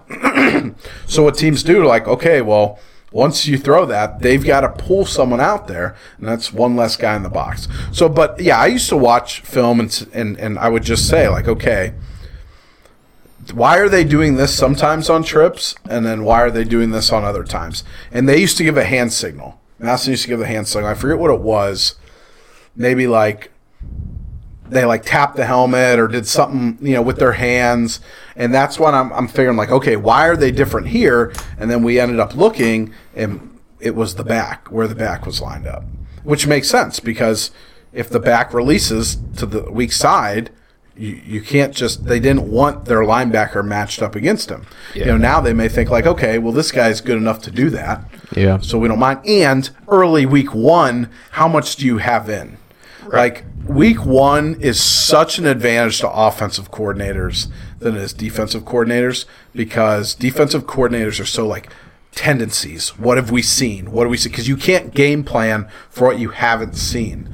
So, like, in the preseason, I would always set shit up. Like, we're going to run this bubble screen 15 times in the preseason and put it on film, and we're only going to put, like, this guy there. Like, when he's there, we're throwing bubble. Because I know the defensive corners will be like, oh, anytime number 4's number 3, they're throwing the bubble. So, we would come out and just, like, first drive of the game, maybe not first play, pump the bubble and see, like, you'd see defense pointing like, hey, here comes bubble. Pump the bubble and throw the seam right down the middle field. Yeah. So it's like it's so tough on defensive coordinators week 1, to prepare for that. Motherfucker. So you were there in 18, right? At Glen Oak? yeah. I specifically remember talking about you guys played a team week 1, and I don't think there was much sledding there, but you scored on the bubble and go. Yeah, that was we played Whitmer, who was loaded, and actually our quarterback Kendall Richardson was really good. He got hurt like in the second drive against Massillon, and our season was over. Yeah, he was a really good athlete. Broke his leg, but yeah, I mean we'd throw a bubble in the preseason, and then we'd throw the bubble with the seam down the middle. I mean, I did it like at Hoban. We would do it. And actually, I think 3 seasons in a row, we got Parma Padua with it. They would just fall for it every time. Like, we wouldn't throw the bubble and go during the season. We'd keep throwing bubble. And the first year we played them, we hit them with it. And the second year, I'm like, Tim, you think we could do it again? Like, do you think they'll fall for it again? And he's like, no. So we're up at Parma Padua, and it's like 3rd and, I don't know, 4. I'm like, Tim, let's do it. He's like, no, we're running the ball. I said, like, I won't call a play the rest of the game. You just entertain me and throw the bubble and go. He's like, fine, do it. And we freaking score a touchdown again. So now we're like, oh my God, it happened 2 years in a row. So the next year, it's a new coach at Padua. I'm like, he had to watch film, right? That we've done this 3 years in a row. First play of the game, we run the bubble when they go. And we get, like, I don't think we scored a touchdown, but it's like a 50-yard gain. And I'm just like, these people not watch film. You know what I mean? But, yeah, but you could set people up. I mean, that's tough. They probably didn't see that running back running up the seam. Moeller probably hadn't showed that. It's just something they had in their back pocket. And it was like watching – so the 3, he was hauling ass straight downfield. Like he knew his job was to clear out that safety. Yeah. Don't cross the goalpost. Yep. And so you've got room, The single-side X, he was running like a deep curl to hold the corner. And if you watch the 1 and 2 to the trips, they're just – half-assing something. Like, they know the ball's not coming to them. Yep. So that seemed like a schemed up, like, all right, we got this. Yeah, I mean, that's like I said, that's just offensive corners have the advantage the first couple weeks of the season because defenses don't have the full book on what offense is. And that's why it's tough. Like, you play a team multiple times. Like, I remember when I was at Hoban, we played St. V 4 times in 366 days. Wow. So it's like, what the hell are we going to do on offense that they haven't seen? You know what I mean? So it's kind of grasping at straws. And and you've seen that sometimes, like in the years Massillon McKinley play back-to-back. How many times has a team beat the other twice in 1 year? Has that happened much? It's usually like not whoever often, wins the first one, the next one wins. My senior year, we played them. It was the first time we beat them in 3 years, regular season. And then we played them again in the playoffs up in Kent. And we shredded them through the air pretty good. So it seemed like, and watching that game back years later when I really understood football more outside my own job, they they were like, all right, we're playing, cover 2-man all game. We're not going to let them shred us. And our running back goes off for like 200 yards. That's what'll happen. Yeah. So, we want to keep chugging through film here? Well, that's it. All right, well, third down stop, just a hitch, one-on-one. I feel like that's a tough play for any corner, just one-on-one, open field tackle like that. Yep. We're always told that any open field tackle is a good tackle. Oh, yeah. All right, what else we got now? Okay, so we got some trail highlights. I really only wanted this in there because you can see some more run concepts are running. This first one, it was like just a zone insert. This one, just a little power action out of our split backs with Pringle in the backfield. Something it seems like we're finding more success with this year. There's that zone insert again. It's like just if you drew it up on a whiteboard, it looks like ISO. But like I don't call it ISO because the way the blocking works out, it's not downhill like fullback right at the backer. Is this the same play? That was just right there. Is this the end zone view? No, I don't think so. No, that's be the Because I opposite. think if he on that last play, if he goes on the outside shoulder of the puller, it's a touchdown. Roll it back, Rob. Yeah, so See, so we got this. tight end left, fullback right, zone insert. throws me off when they switch positions since I know he's our tight end. Yeah. So like if he goes up the left hash, I think he might be gone. Instead of he's quick to hit that cutback. See, just another zone insert. Hit that cutback there. But that's another one. He's making it harder on himself. Just follow your puller. Looks like that one was there too. And he's one of those kids, like I've coached kids like him. He's like, get me to green, get me to green. So if I see any green, that's where I'm going to go. But you kind of like once he learns to follow the outside shoulder of his puller and like, okay, yeah, sometimes I'm going to get tackled at 6 yards, but sometimes I'm going to hit the big one. It's going to be easy. Like big time running backs that you see in high school, they play between the hashes. Like, well, some of them in big games try to get the corner. Yeah, and like you see him, he keeps trying to run away from people to the sideline. When he gets really good and starts to get that vision, like he's going to be hitting home runs between the hashes. Yeah, I think it's kind of. I mean, I've never had anybody else break down his film. He does cut back a lot, and I've never looked to see when he is, when he isn't. But I've always thought, like, it just seems like he has amazing vision because he hits some of those cutbacks, some of those creases. But, yeah, maybe there's a bigger hole that he missed. Yeah, and it's not a vision. It's just sometimes it's like trusting the play. Yeah. You know what I mean? Because it's not like he's bouncing them every time. Yeah, He's just, no. yeah. He's like doing too much. Yeah. A little bit, like on these clips. Probably what he's been used to with us. I mean, you go back and look at like the Hoover game from the 2020 playoffs or the one, whoever the hell we played when he went off for like 300 yards, got the rushing record at Massillon, single game. He was hitting the backside A gap on power like every other play. And now, granted, it was there, so it's like you can't watch film and say, oh, he shouldn't have done that when he's toting it for 15, 20 yards on it. But it is something that I don't know if games like that build bad habits that couldn't really get over last year because the season was cut short. But that's the things like can hurt you. Like last year I watched the film when Hoban played Bishop, the team from New Jersey that beat their ass week 1. I'm trying to think of the name of them. They're from New Jersey.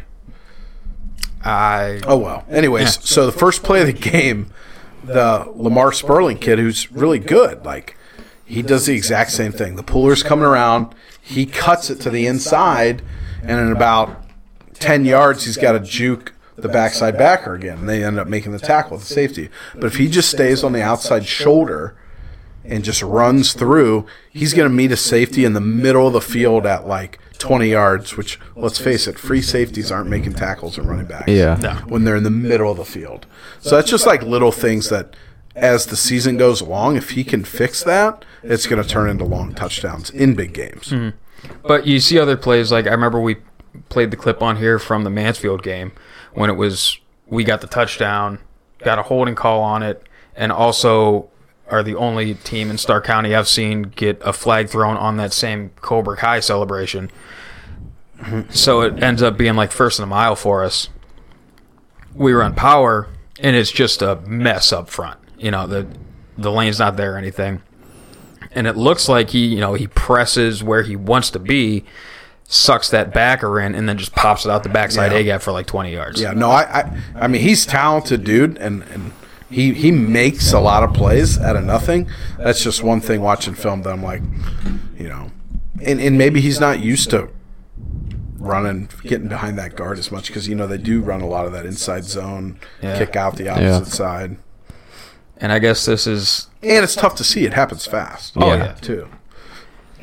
And plus, how often do we really get to play, even level talent? Yep. It's in high school when you're a dude like Trell, you're playing 90% of the time just because there's not enough teams out there. You're playing a bunch of scrubs that you could just out-athlete.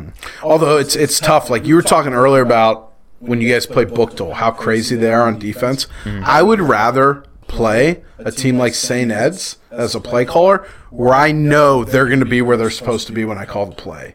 Because, like, how many times when you play Bookdale, they're standing like two guys in one gap or doing some dumb shit that doesn't even matter and blows up your play just by luck. Yeah. And then be an athlete. It's like St. Ed's, I know their linebacker is going to be where he's supposed to be every single time. So it's easier to call a play, against a team like them. Now, executing is a little bit tougher because they're better, like you said. But just from calling play standpoint, I'd rather play a good team that I know where they're going to be. Sweet, sweet vindication. I said last week that playing a team like Ed's where they have dudes, they don't have to throw junk at you. Yeah. Like Mansfield did with that, bullshit, just over-exaggerated 6'1" front. Mm-hmm.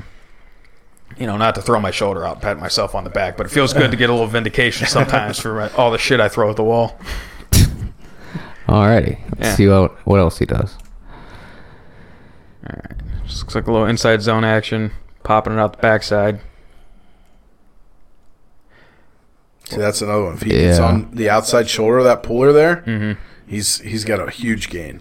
Little pass pro action. Oh, right there on the outside of 49. Yeah. Right where it's supposed to go. I only have a 10-second rewind. Yeah, but make it work. Right there. Yep. So there's no one else. There's the guy out on the numbers that's going to have a tough tackle, but you got your tight end going out to block him. And then you got a guy in the middle of the field. Stay on his outside shoulder. That's probably a touchdown. So this would be something, for the fans in the stands, like, oh, why do we keep running it up inside? Exactly. It's there. Yeah. Yep. You got to trust your fullback to make this block here. And they do. 77's got his guy on skates. I mean, little pass pro action, picking up a guy that really isn't even his guy. Just they run that funky stunt. Similar concept there. I don't even know. I watched that play like more than a few times, and I don't even know if that's like a stunt they were trying to run or if that was just the rush he decided to take. That one, though, that was a stunt. They brought him from the opposite side B gap. Never mind. That's a different play. Definitely a different play I was watching. Yeah, exactly. A little dart action, pulling the backside tackle. Not a play we've run, but we've run, counter tray a couple times this year, so it fits. If you got a tackle that can pull. I mean, I like giving teams different things to look at. You know what I mean? Because when you get to the playoffs, eventually everyone's got like 8 films on you. So these defensive guys are like, I guess we got to make that scout card. Yeah. So I like them, what they're doing on offense, not just saying, hey, we're 2-by-1, and we're going to throw the post, and we're going to throw the deep out, and we're going to run power, and we're going to run zone. I mean, I think, like I said, I think Jalen, gives them ability to be more creative with his athleticism. Yeah, do you think that, so we added Coach Woods onto the staff this year. Oh, yeah. And yeah. I don't know if you're familiar with his he was an offense coordinator when I was a sophomore, but kind of remembering back of what he was doing when he was here. And quarterback coach at Buffalo, I believe, at one point, the University of Buffalo. Yeah, he is the offense coordinator for the Arizona Cardinals. He was a position coach for the Vikings at one point. He might have been interim head coach at University of Buffalo. Buffalo. Oh, shit. He went to Miami after he was at Massillon. He was at Massillon for 1 year, went down to the University of Miami. Oh, Red Hawks. Miami University then? Yeah, whatever. Ohio. Okay. Miami, Ohio. Say Miami, Ohio. Whatever. You said the University of Miami. That's the U. He was at Miami, Ohio. Thank you. Following there. But I know he came back. He's there this year, and like you said, with our personnel with Slaughter, like that changes things a little bit. But I don't know if you thought like maybe him being here may have changed stuff, or if there's wrinkles that you might have noticed. Yeah, I mean, I think every time you add someone new to the staff, they come in with ideas, and someone like him, I mean, you're obviously going to listen to. So when he speaks, it carries some weight. So I'm sure some of these changes have to do with, his opinion and what he sees on film. And like for me, I was such when I game plan, I was such a week to week guy. Like we were going to run power. It depended on what we were going to run it out of. There were some other running plays that we would run some weeks that we wouldn't run other weeks. And there were some in the passing game. It was like, okay, where can I create deep shots? So we were running shit like that was new every time to say like, okay, how can we create this deep shot? Because those are the plays like when you're a running team, that make a difference. And so, I mean, yeah, I'm not someone that said like, this is who we are. This is what we're going to do every single week and stop us like Eds. Mm-hmm. They don't make a lot of changes on offense. If you outplay them, you beat them. I was someone's like, even if I had the talent, I was still going to game plan. Like we've got to coach these guys to victory, have a winning game plan. So yeah, no, I definitely think, I mean, obviously it's an advantage you can add someone to the staff like that. I think I rewound it a little bit because I wanted to see this touchdown. The old 2-point conversion. Yeah, 2-point. Wildcat, second time we threw that look at him. Not Eds, but in general.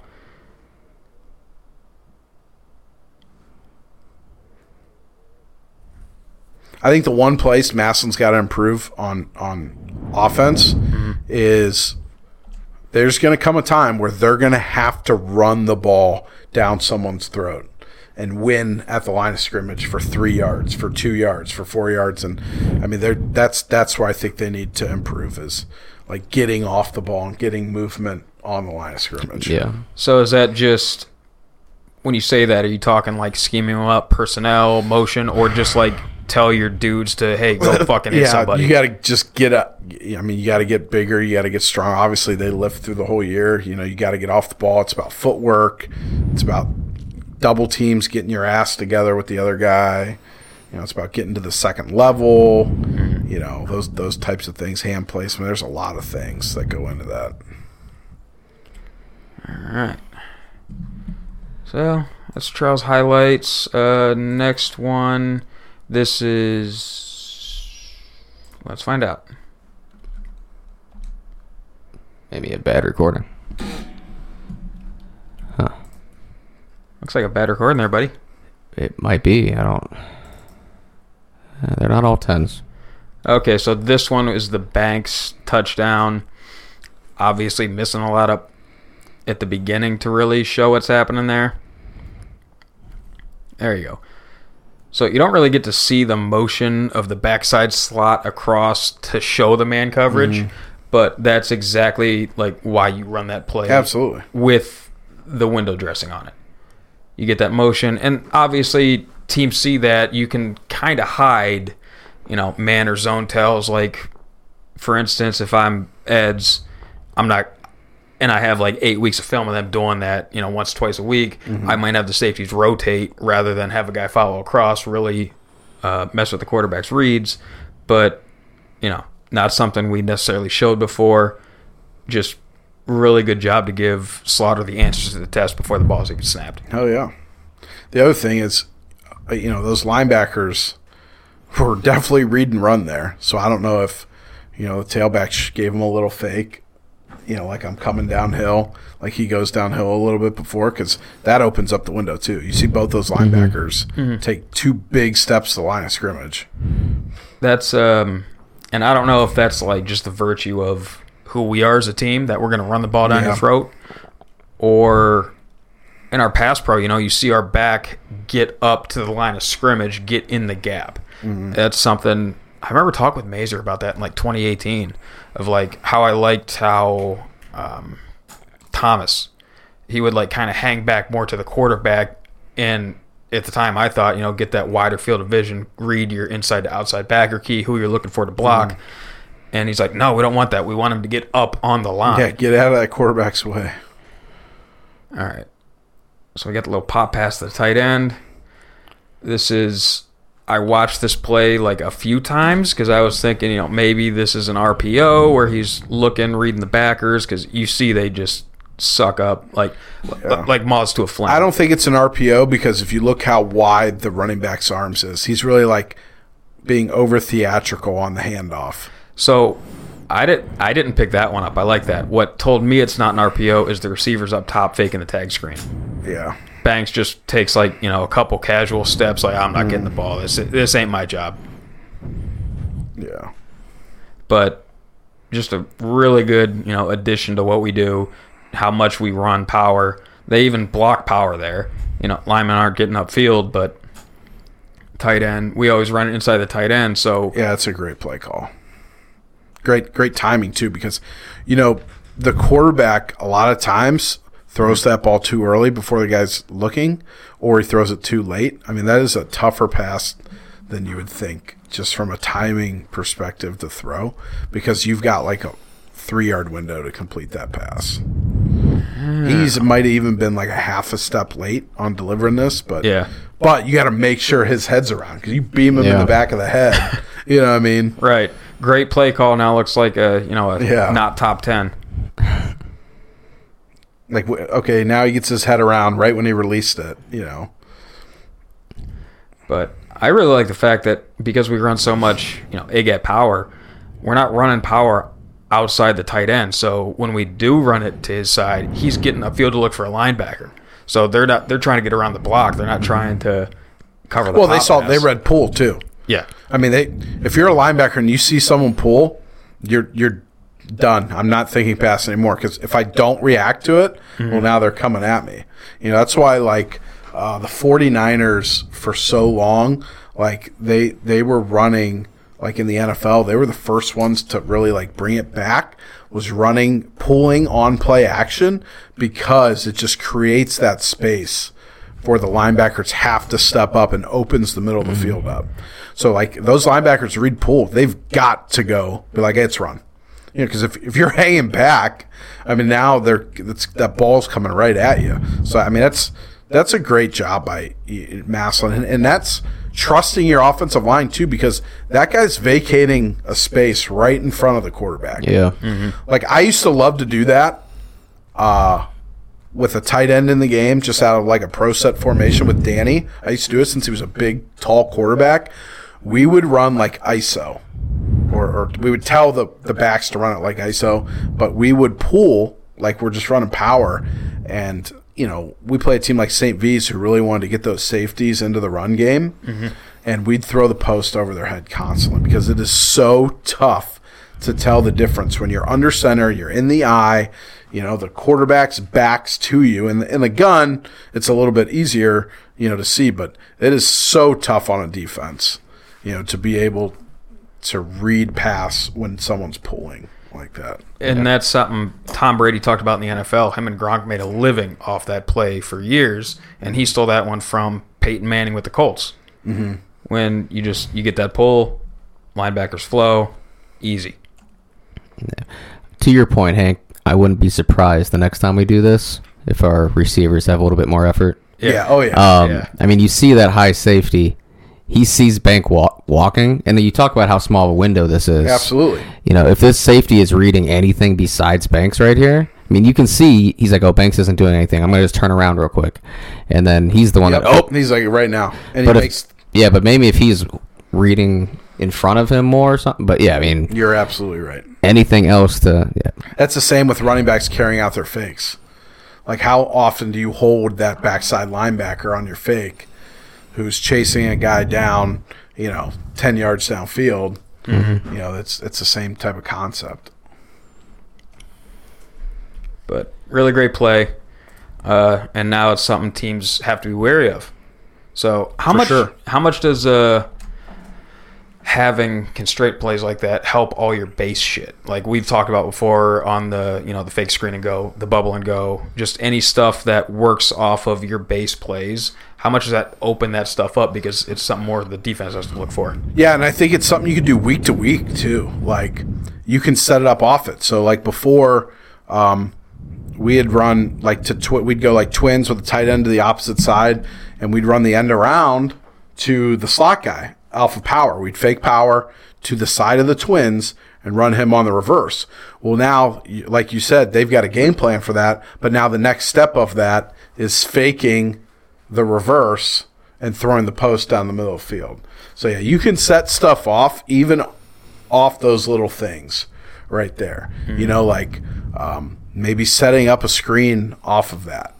Like, hey, we fake the handoff here to the tailback. We look the pop. Try to look at the pop real quick. Safeties jump on it, and right now we're throwing the slip screen, the jailbreak to the receiver or the tailback on the other side. So yeah, there's definitely stuff you can do off of that. But yeah, I was always, like I said, I was big on running what we run out of the formations that I like, and then creating plays like that off of it. Like, okay, this is going to be there because of the way they play it. Mm-hmm. So like, for example, we played Louisville in a playoff game, and we would go 2-by-1 with the fullback. But I noticed, when we go trips, they have a trips check. But if I put that fullback now as a wing, it serves the same purpose to me as trips, but they aren't counting as a trips check.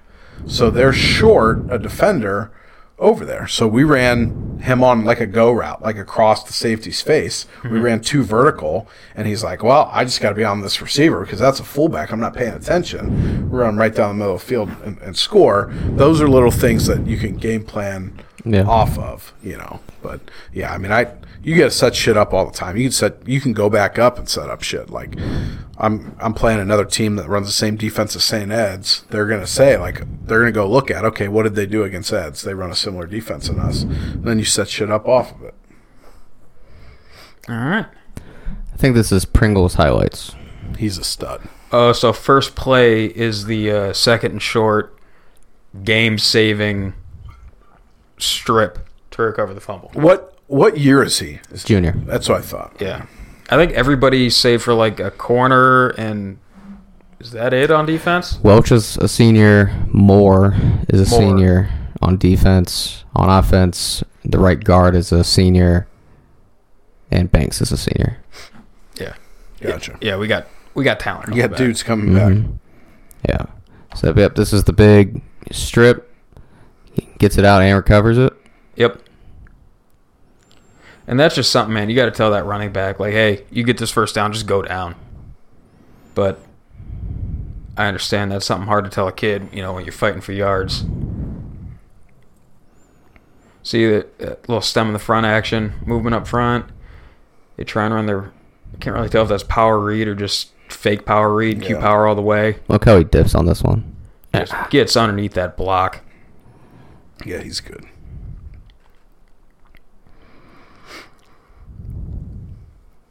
Red zone action. I was surprised they threw it here. You get a rollout. You got to make the. He's got closeout speed too. Yeah. Another power read, handoff to the running back, which is really exactly what our defense wants you to do.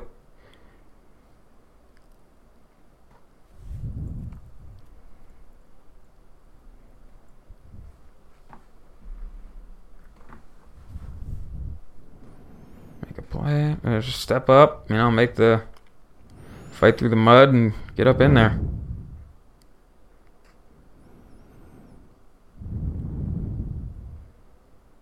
That's a massive offensive line for Eds. Yeah, they're big. They're so big. Good, too. I think they had like 3 offensive linemen offered by Penn State.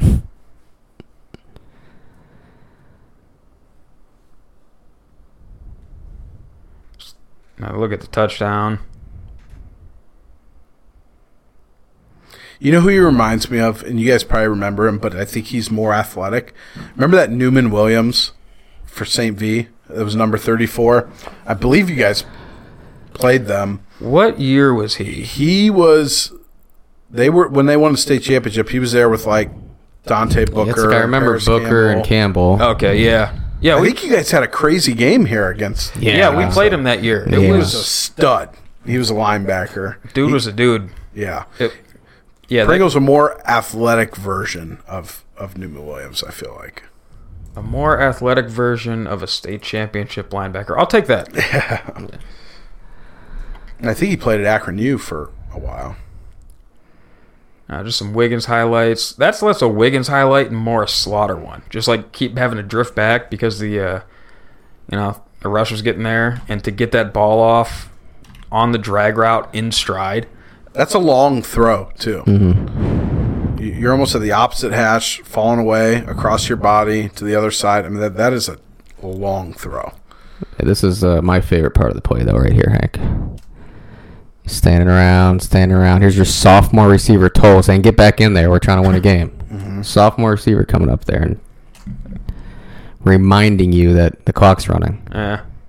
Just a little heavy personnel, play action hitch. Corner's playing off, take the easy yards. If a team like Ed's wants to give it to you. Yeah. Oh, yeah. Can't go broke taking a profit. Yeah. I love it.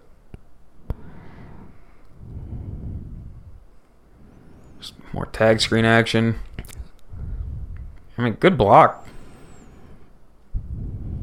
Let's see, what do we got here? Little rollout, smash pivot.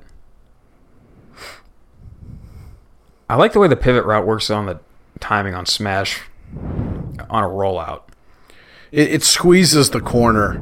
It creates more separation. So you watch that corner as he goes in. He squeezes inside the numbers. Mm-hmm. So it's going to create and then you get his momentum going there for a step or two. It just creates more separation. Yeah, I think like on this one, it looks like the corner starts going with the corner. The corner goes with the corner. The corner goes with the flag route more on this one, like thinking that the one's gone. It's like, oh, he's gone. I'll just go with this flag right here and then whap up. Pivot's open. Easy yards.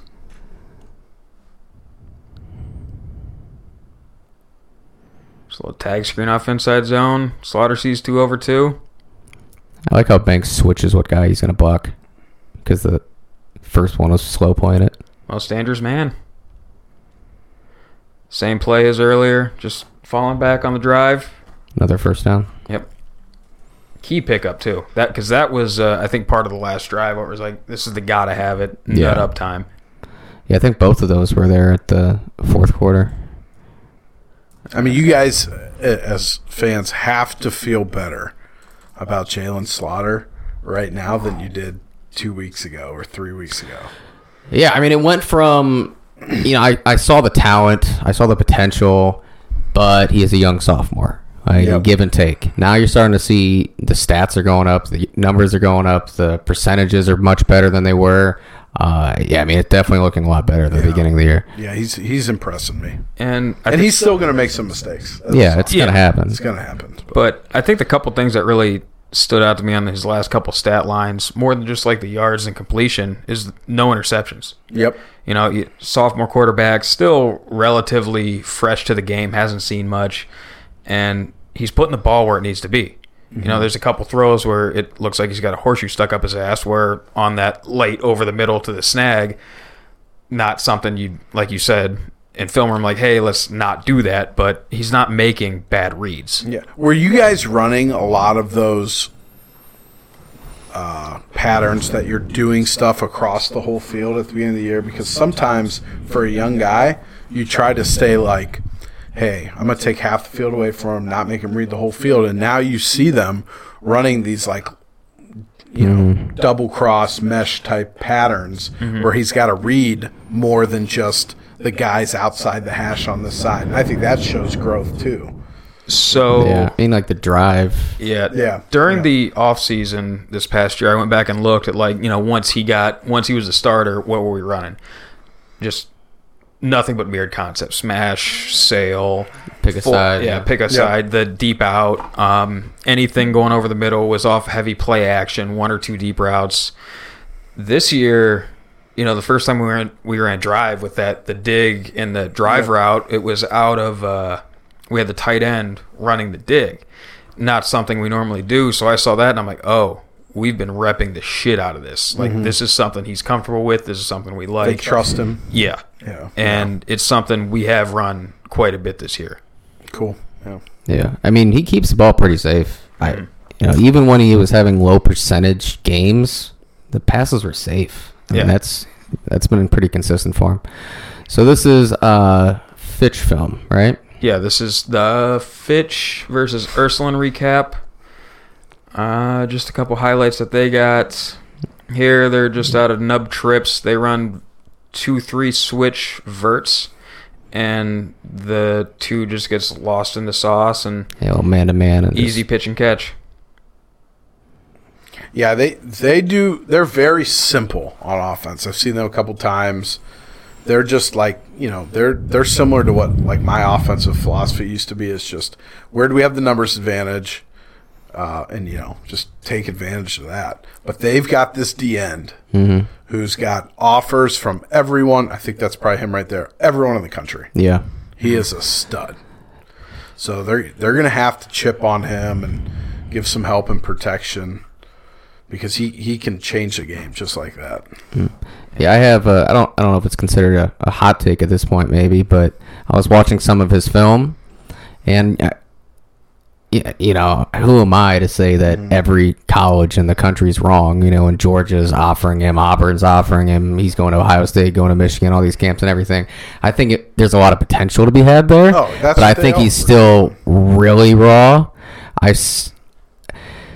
For being a Ohio State, Michigan, Auburn, Georgia caliber player, I don't know if he's going to look like that on Friday. I think he's got the size. He's really good. He's got a frame that they can pack 30 pounds on. Yeah. He's got the speed. He's got the ankle bend. He can dip. He can do things with his hand. He uses his hands. Those are the things he looks at. And there's definitely plays that you're like, well, where was he on that play? But then there's flashes like that last play that you're like, well, we can't let that happen to us. So no, I get what you're saying. Like he is not. He looks like a puppy. Recruited. He looks like a puppy. Potential. Yeah. I mean, there's times where I see him out there and like he's playing tall. Yeah. He's looking to see where the ball's going. The blockers are on his chest. They're just not good enough to sustain it. He kind of swipes them off at the last second. It's like, man, a good lineman's gonna do some damage there. So go back to that last play there, because I watched that a couple times today. So they're lining up in super wide bunch, which is just a run key all the way for me. Might as well have 8 offensive linemen out on the field. They try and run dart, so tackle pull, and it looks like a read to the boundary, and it looks like Fitch has an edge blitz coming off. They like to blitz off the edge and do twists with their down end and their outside linebacker. They like to switch there to try to get a lot of these offensive tackles are just so used to kicking and kicking and kicking. Yeah. And they leave too much space or expose their post foot. And then that puts the guard in a bad position too if he's got to get out. If you're in gap protection on the backside, that stunt can really hurt you. They try to do those types of things. And this Ursuline team is down. They are not as good as they were last year. They're not as good as at quarterback. They're not as good on the line. So, they are down this year. They lost in the state championship game. But so how the ends play out here, tell me if I'm wrong. I think the actual down on the line end plays this a little too conservative, because if you see the read like that and you have an edge blitz coming off, just crash on the dive all day, because you have a guy outside of you taking the quarterback. Yeah, some people do that, yeah. And it looks like he just plays it soft and has the edge blitz coming off the end here, kind of like lets the handoff happen. They just I can't really see the fumble, like if the running back didn't really get a hold of it or what, but I think this play could have been a lot better than, well, it's hard to say a lot better than a fumble recovery for a touchdown, but just watch it play out and tell me if I'm wrong here. Yeah, I think since he plays so wide because he's athletic, they're putting him wider. Now, the way that handoff happened, he was trying to play both, instead of just saying, I'm going to attack the dive, which he probably should have done. But then you also have these coaches, too, that are teaching, attack the mesh point. But when the back's to you, it's tough to see that mesh point. So, yeah, he probably should have taken the dive knowing he's got someone off his edge for the quarterback. But, yeah. So, yeah, that was my main takeaway from that one. And I don't know. I tend to hyperfixate on smaller things. So it's like if you don't know that your option sound because you have that edge blitz that you can crash on the dive a little harder, what else don't you know? Yeah. He's a puppy. He's a puppy. Just a little shotgun ace formation, outside zone. Yeah, the thing about Fitch is they've got 4 guys on offense that can go right now. Just give them the ball on the line of scrimmage, and they can run. Yeah, let's go, quarterback, guys. Tailback, receiver. Against McKinley on the second drive. So first play of the game against McKinley, they throw a double pass for a touchdown. They throw the bubble, he pulls it out, throws a pass down the field. Their second offensive play against McKinley, they're just in a simple 2-by-1, and they've got the fullback opposite. They fake, the backs do the fake. He just turns and throws the right now spot to the slot, and he takes it to the house 60 yards because McKinley's just playing off of him with McKinley's thinking like, okay, we've got athletes. We can play 10 yards off the slot, and we're athletic enough. Mm-hmm. They had no chance of tackling this dude. Like, he went. Yeah. So that's why I like they get – and the other thing, they do this, like, tight spread stuff to try to help dictate the coverage, try to help create space, do stuff like that. But I really like what Fitch can do. I think Massillon is better than them as a football team as a whole. But they've got dudes that can go the distance on you. This one here, I really like the play design. Basically just get a 2-on-1 on that deep corner. And their quarterback's really efficient, too. Like, you'll see when he rolls back, if you go back to that play, you see a lot of quarterbacks in high school, and they roll out, they finish towards the sideline. It's so important to finish downhill at your target when you're throwing the ball, and this kid always does that. Like, see him going downhill, and it's just such more of an accurate pass. The Omar Vizquel technique. Yeah. I would always teach my infielders to do that. Because it's so natural not to finish it. Omar Vizquel, if you don't know. I don't. Oh, my goodness. He was like a 12-time Gold Glove shortstop. Not bad. Played for the Indians in the 90s.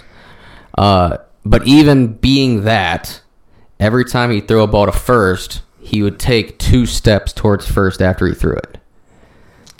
Get that muscle memory. And it was just, it forced him to always finish right at the target. So he's not Chuck Knobloch in it. And I remember like hearing that, learning about that, and I'm like, oh my goodness. So then I started trying it. I'm like, wow, it really forces you to go right at your target. So I would start teaching the high school kids to do that. I'm like, finish right at your target. Yep. This, I think the receiver drifting just fucks his quarterback on this one. Runs like a curl, starts to drift behind, and sorry, kid. Yeah. The ball wasn't there when he wanted it to be, so. Yep. I think Fitch, obviously they're 5-0. They saw a talented McKinley team who was just a mess at that point defensively. So I think this will be, kind of a wake-up call for them. This one here, just horrible linebacker play is all I got out of this. They're a little undersized on the offensive line, too. Yeah. Fitch. Mm-hmm. So that was just a little Q counter +1, fake the sweep, and 4 of the box defenders, like playing linebacker-ish, followed the sweep action. Yeah. Like the extra blocker wrapping didn't have anybody to even find. Mm-hmm. Yeah. I think, overall, I think Fitch can probably score on Massillon, but I think, their defense is just... If Massillon does things that they did last week against Eds, they're going to score 35, 40 points on Fitch. And when I was watching, I watched kind of the first half of this Ursuline game, and what I noticed was that Ursuline was kind of running on them a little bit in that first half. And then, they ended up with 296 yards. I don't know how many of those stats are garbage time stats, but they were running on them a little bit. And the amount of times that Fitch had a one-on-one tackle Good tackle, but even the announcers were talking about it. They're like, yeah, he just saved a touchdown. He just saved a touchdown. He just saved it. One more block, and that was going. One more block. I'm like, that's a lot of one more blocks for Ursuline almost having 4 touchdowns in the first half. So, I mean, good tackling on Fitch, but I think we have a chance to break off some big runs on him. Yeah. Just real quick, we'll take one more quick break, hop out of film room, finish up our thoughts on Fitch, then finish off the rest of the show, huh? Alrighty. Go. All right, we ran a little long, as we are wont to do. Drew had to get out of here, but big shout out to him, being on the show. I thought it was a great conversation. Had a good time with him here. That just goes to show you what a little shit talking on Twitter can get you out of life sometimes. So, again, shout out to Drew and the rest of the Stark Media team. We'll blast them out on the socials. Go give them a follow. They put out good content. So, something like it seems to be what we do, but a little more broad, not just for the Massillon audience. Yep. So with that, we will finish out the Fitch preview. I think he kind of gave us all of his thoughts on it. Pretty insightful stuff. So I kind of knowing he was coming on the show and that he was covering Fitch this week, so he would have an idea. And you said you dove down the rabbit hole of Fitch a little bit. I didn't really do much homework in my research of them. I put in the group text that, God bless them diving into the Yappy boards. I refuse to go on that hellhole. But their general feel is this is the most talent they've had offensively since they've started playing us again. My only other impression is looking at the schedule that Ursuline was the, best team that they've played so far at 4-1. Everybody else is. Let me roll through the schedule real quick. I just had it up. I promise I just had it up. Yeah. I got it. All right. So Nevada, a 1-4 Nevada team, a 1-4 McKinley, 1-4 Glen Oak, 1-2 New York team, and a 4-1 Ursuline. And we watched the film on Ursuline just now on the pod, and you and I scrolled through a little bit last night. They didn't impress me that much. So they don't seem to be like a real battle-tested team. They have athletes. They got a good scheme. If you want to see what they do on the whole, go back and watch every other Fitch game we got on the YouTube channel right now. Not we, WHS. You get it. So we're not going to waste much time talking about that. But they do seem to have athletes. So, Rob, you want to take a quick roll through their roster, see what they got cooking? Yeah. So, to say they have athletes is kind of an understatement for Fitch standards. Like you said, our friend Heck, the whole reason he brought this up is he didn't want us coming out here and just saying that, who Fitch is, well coached, disciplined, undersized, not a lot of athletes. Same thing every single year because this team is different than we've seen in the past. They have the athletes. Drew said when he was on here, they have 3-4 different guys that can take it to the house at any time. Their quarterback is good. He was their starting safety last year. He can still play safety for him this year if they need him to, but haven't needed him. Doesn't play. He's their quarterback. Their offensive line, not huge. It is still Fitch. 6'3", 275, 6'1", 290, but then that's when it tapers off. 5'11", 230, 5'10", 220, 6'2", 240. Wouldn't be a Fitch team if they didn't have an undersized center. Yeah, so... Rocco. Yeah, Rocco. Line's not huge, but not a bad line. Let me see here. That left tackle, who's 6'3", 275, has Youngstown State offer. Let's see. But it's the skill players that, that's what it is with them. Let's see, their top 4 receivers, 6'2", 205, 6'1", 165, 5'8", 155, 6'2", 180. So, let me see here. The one has an Iowa State offer. He's their number 1 threat, Cam Smith. And it looks like he can play anywhere of the 4 spots. Yeah, so they can move him around. Let's see here. He's your queen on the chessboard. He's you move him around, can do anything, get him the ball, and good things happen. Mm-hmm. Yeah, there's Z, 6'1", 165, number 2 threat. He's the number 1 deep target. He's a deep threat player. That's what he is. their H was injured and didn't play last week against Ursuline, and that's where you saw the Cam Smith guy move around. And then their X is a deep ball threat, but appears to be their number 3, maybe number 4 when they're fully healthy. Let's see here. Their running backs, they have 2 good running backs. Bowling Green offer for one, Toledo offer for the other, 5'10", 210, 5'10", 190. They're both very physical. They have good vision. They play behind their pads. They have speed. Good running backs. Let's see here. A tight end. Nothing to write home about. Not too much to talk about. 6'2", 210. And then their quarterback, Deshaun Vaughn, 5'10", 175, and he's a junior.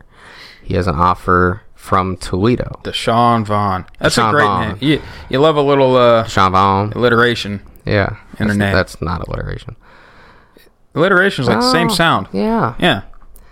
It doesn't have to be the same starting, same Deshaun starting letter. Vaughn. I mean, like they rhyme. I might be going But for like, rhyming. is rhyming also alliteration? For the sake of me not being wrong for the 100th time tonight? Yes. Yeah, Yes, okay. it is. He throws a good ball. He's got a strong arm. He's accurate. And he runs it as well. I mean, they do some QB reads. They do QB draws with him. So good athlete and pretty protective of the ball. And like what Drew said, takes care of the football, good technique, just good quarterback. On their defense, they have that player we were talking about. Name is Brian Robinson. He's a junior, 6'5", 230. Hey, we had one of those a few years back. We did have a Brian Robinson. Yeah, B-Rob. I think he also goes by B-Rob, actually. He's got offers from every school in the country, essentially. Not an Ohio State offer, but he's done visits with them. He's gone to a couple Michigan camps. He was kind of the player I was looking at the most because they're making him out to be some absolute world beater. He's in the Under Armour All-American game as a junior. Do they separate it now by grades? I have no idea. I thought that was like mostly a senior thing in the back. Whatever. He's an Under Armour All-American. Offers from everywhere. At 6'5", 230, he's not like this humongous defensive end that's just going to run over your lineman every play. Like I was alluding to earlier, he's still very raw.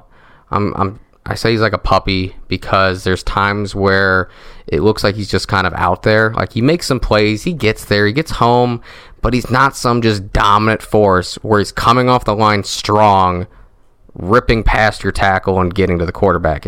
It seems like he's athletic, but not dominant. I haven't seen it. I watched some of his own highlights, and it looks like an 8th grader's highlights, a freshman's highlights against 8th graders against freshmen, whereas like you're making plays, but it just looks like it's not as physical as you would expect I think he's a 3-star, maybe 4-star athlete. It's rising. His stock has been rising, right? He went from Youngstown State was all over him because he's a local kid, and now Georgia and Ohio State are on him. So it's been a rising process for him. So 3-star, 4-star, whatever. But I just don't expect like Jack Sawyer to come out here and run over your left tackle 20 times in a row. I haven't seen that. I'm sorry. I think he plays a little tall. I think he's blockable. I think he's a product of just pure athleticism sometimes. I mean, we'll see. He's obviously good. Yeah. But I'm just trying to bring down the hype train. He's going to Georgia thing. Like, not saying he is, but like that's the biggest school, that's highest ranked school that's offered him so far. So I mean, defending national championship offers a pretty good. So 6'5", 230. Like no body fat, but like that's completely different than 6'5", 270 going to but really good player. Opposite him is another D1 defensive end, Xavier Dawn, 6'3", 250. They're both juniors. He has offers from Toledo and the likes of that. Nose tackle, 6'3", 275. As a senior, offer from Youngstown State. out of the three, he's the least, but he's still a college-bound football player. Yeah. Linebackers starting to look a little bit more Fitch-like. 5'10", 180, 5'10", 190, 5'10", 190. And then There's they have the Fitch I know. And then they have a jackbacker, 5'11", 205. But he's the least notated one out of the group. So he might be the biggest, but least notated. The one, DJ Williams, their Mike, 5'10", 190, has an offer from Toledo. Looks like Toledo's all over this school. They like to blitz. We talked about that, but, not a huge linebacking core. Mm-hmm. Their safeties, that receiver Cam Smith. He's a starting strong safety for them. Let's see. The other safety is 5'8", 160. And it looks like that might be one of the weaker spots on their defense. So a point worth attacking. Deshaun Vaughn, like we talked about, the quarterback, he can play safety. He was a starting safety for him last year. And in crunch time, they can do that. I don't know if it would... I guess it would come down to the actual game itself. Yeah, the flow of the game. But I'm trying to decide on if they would even use him against us. I mean, are you using your quarterback in week 6 to play safety when you're 5-0? Maybe if you have let's say you have a 5-point lead with a minute left and you're on defense. I mean, but then again, he hasn't been playing defense all game. So do you? If this is anybody but Fitch, because let's make no bones about it, Fitch treats this like their McKinley game. Yeah, we treat it. But you don't want him to get. Yeah, this is their. I guess it would be a huge statement. So this is their championship right now. This is their Ed's game. Yeah. I think it's still very flow of game dependent, and how much he actually reps it. How much safety do you think he reps? Because in my scenario was they're not getting the ball back, they have to make a stop. Yeah. So you put the best player out there. But without playing all game at safety, is he your best option at safety? I don't know. I mean, if he was a starting free safety last year, so if that's the position you're going to play him, if he's been doing his homework on watching film and stuff, then really that's free safety is about being an instinctual player and being rangy. It's not necessarily you need the reps at it, I wouldn't think. Yeah. More so than say a Mike linebacker or a defensive end.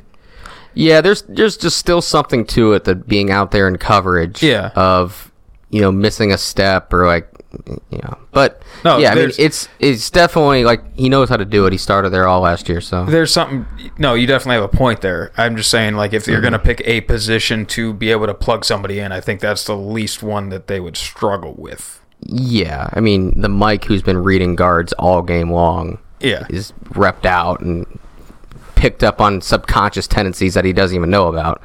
But you're starting to get a feel for the game, whereas you're just inserting. Yes, I mean, I get that. Free safety, you can just kind of go out there, be rangy. I get it.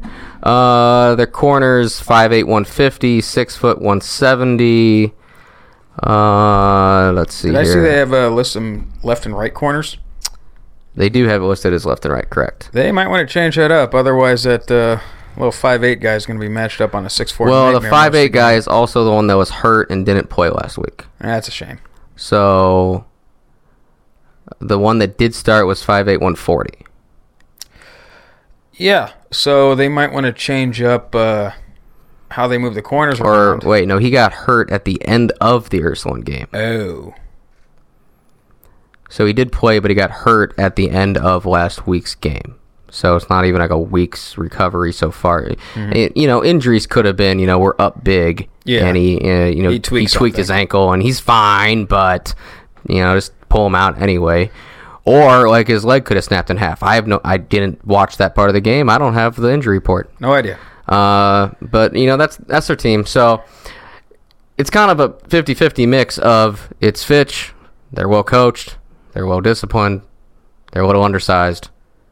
And they also have dudes. Now they have some dudes to go with it. Yeah. So, they are a little bit undersized, but now they have the athletes. So, not your typical Fitch team. It's not the ones that we've seen in years past. I mean, of course, last year they had a good team. Yeah. That quarterback could slang that rock. Yeah, quarterback was good. So, that is something, though, I'm looking for is the corners. Do they keep them on keep that left and right side corner, or do they flip him, try and avoid that matchup with the undersized guy versus Banks? Because obviously, dude, you can be the best 5'8" corner in the world, but Banks is 6'4".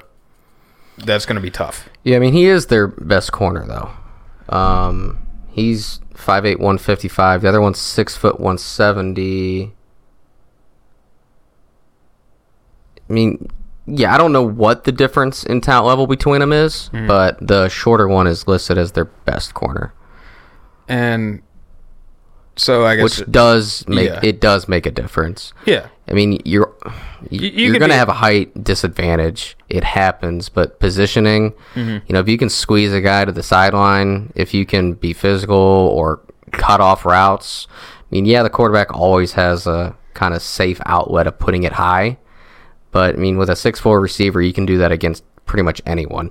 I mean, I understand there's more to it than just, like, go box him out and get that rebound. But, yeah, it'll be interesting to see if they switch them, if they're not doing left and the right. Are they trying to avoid the shorter guy on Banks? Are they specifically putting him on Banks? It shows a lot about, what they're doing, what they think of the players. If your best corner is not guarding Banks and they're following Banks, they might be afraid of the height a little bit. Yeah. And they might not think there's as big of a talent gap. If he is following him, that shows you a lot about what they think about the other corner. That he's taller, but... And they've done that true double coverage before. I remember they did it in the red zone against Trey Morgan back in the day. So do they take the old Bill Belichick Patriots approach? Hey, let's put our second best corner on Banks and then have that double covered and then leave our dude on our island opposite side. Yeah. Interesting. Interesting to see what teams do against us the rest of the year. Whereas Banks has started to put up those numbers that we knew he could. And now teams are really having to worry about those one-on-one plays with him. Plus, he recently just decommitted from Toledo. So now you don't just have Banks in, like, coming on, getting a rhythm with Slaughter. You have Banks in prove-it mode looking for that bigger offer. So I think we're going to start to look a little scary here in the near future. Yeah, absolutely. All we got for Fitch. Do we have any spreads to go over this wonderful Tuesday evening? I don't think I got them yet. No? I usually have them by now, but I don't have them. Well, if we don't have spreads, then I guess we just keep removing. It's probably for the best anyway. Yeah. I think I'll take the line. They probably have us Massillon minus 12. My first instinct was 15, and now I might reel it back into like 13, 14. But I think 12's probably somewhere in that area is probably good. That's my guess of anywhere from like 9 to 18, I would guess. So I'm saying that because the Drew Pastor, however you say his name, the Fantastic 50, whatever, he had us plus 17 to Eds and minus 9 for Fitch. So I'd imagine that big game jumps it up off of Eds will bump our line up a little bit, maybe get it up to a 2-possession game. Yeah. Well, 2-touchdown game. Yeah. I mean, I think it's somewhere in that vicinity. It's not what I think the score of the game will be, but I think that's where like the line would be set. That's what I'm saying. If I was trying to guess it like personally, Massillon minus 21. Yeah, I would take the over of any spread that we've mentioned so far. All right. I like it. Or Massillon to cover, I should say. But yeah, that's about all we can, I guess, muster for the spread talk right now. Well, on the subject of him, though, he did have us ranked as the second hardest schedule in Division II this year. Yeah. So that's something. And also something that kind of like made me sad, but in a way that I'm not sad about. Last I looked, we were minus 24 against McKinley.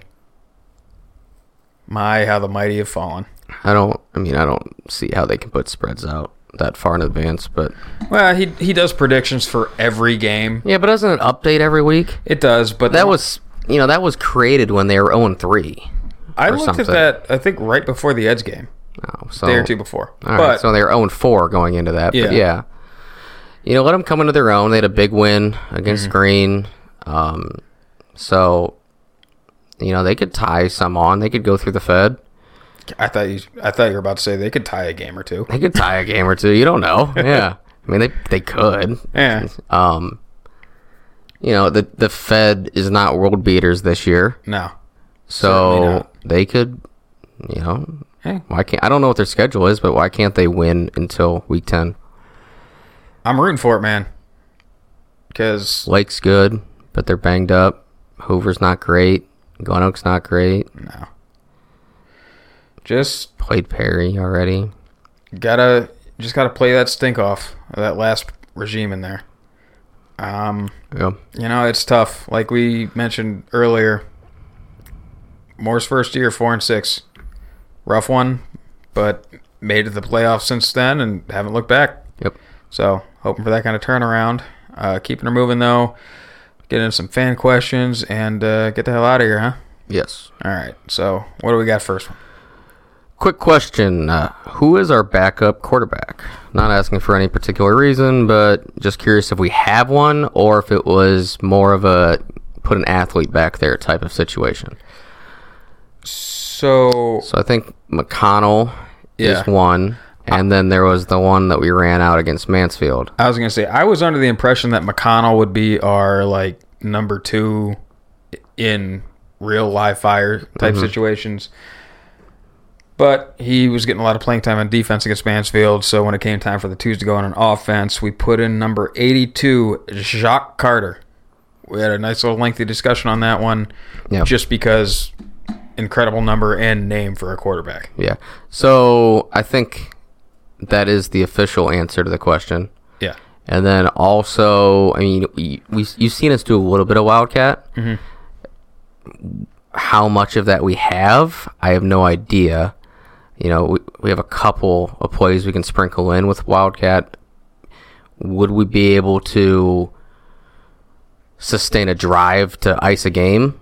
Let's say Slaughter gets kicked out of the game because his pants are too short in the fourth quarter, and we don't have replacement pants for him, so he has to come out of the game. We have a 4-point lead. The ball on our own 30 with 3.5 minutes left. Yeah. Can we ice a game out of Wildcat? I don't know. Well, I mean, you could probably. Well, I mean, So when you could probably just hand it off with a backup quarterback every Yeah. time. But now I'm just curious. Could we do a drive But straight at out of that point, Wildcat? you might Yeah. as well just run Wildcat and eliminate the step, because if all you're just going to do is hand it Yeah. off every time, so Have then the you got to extra- look you at go +1. how much do you have in the Wildcat package. So we have power, like we've seen that run twice on 2-point conversions. Then what's your auxiliary run to play off of that? Is it outside zone? Is it inside zone? Zone insert? Counter trade?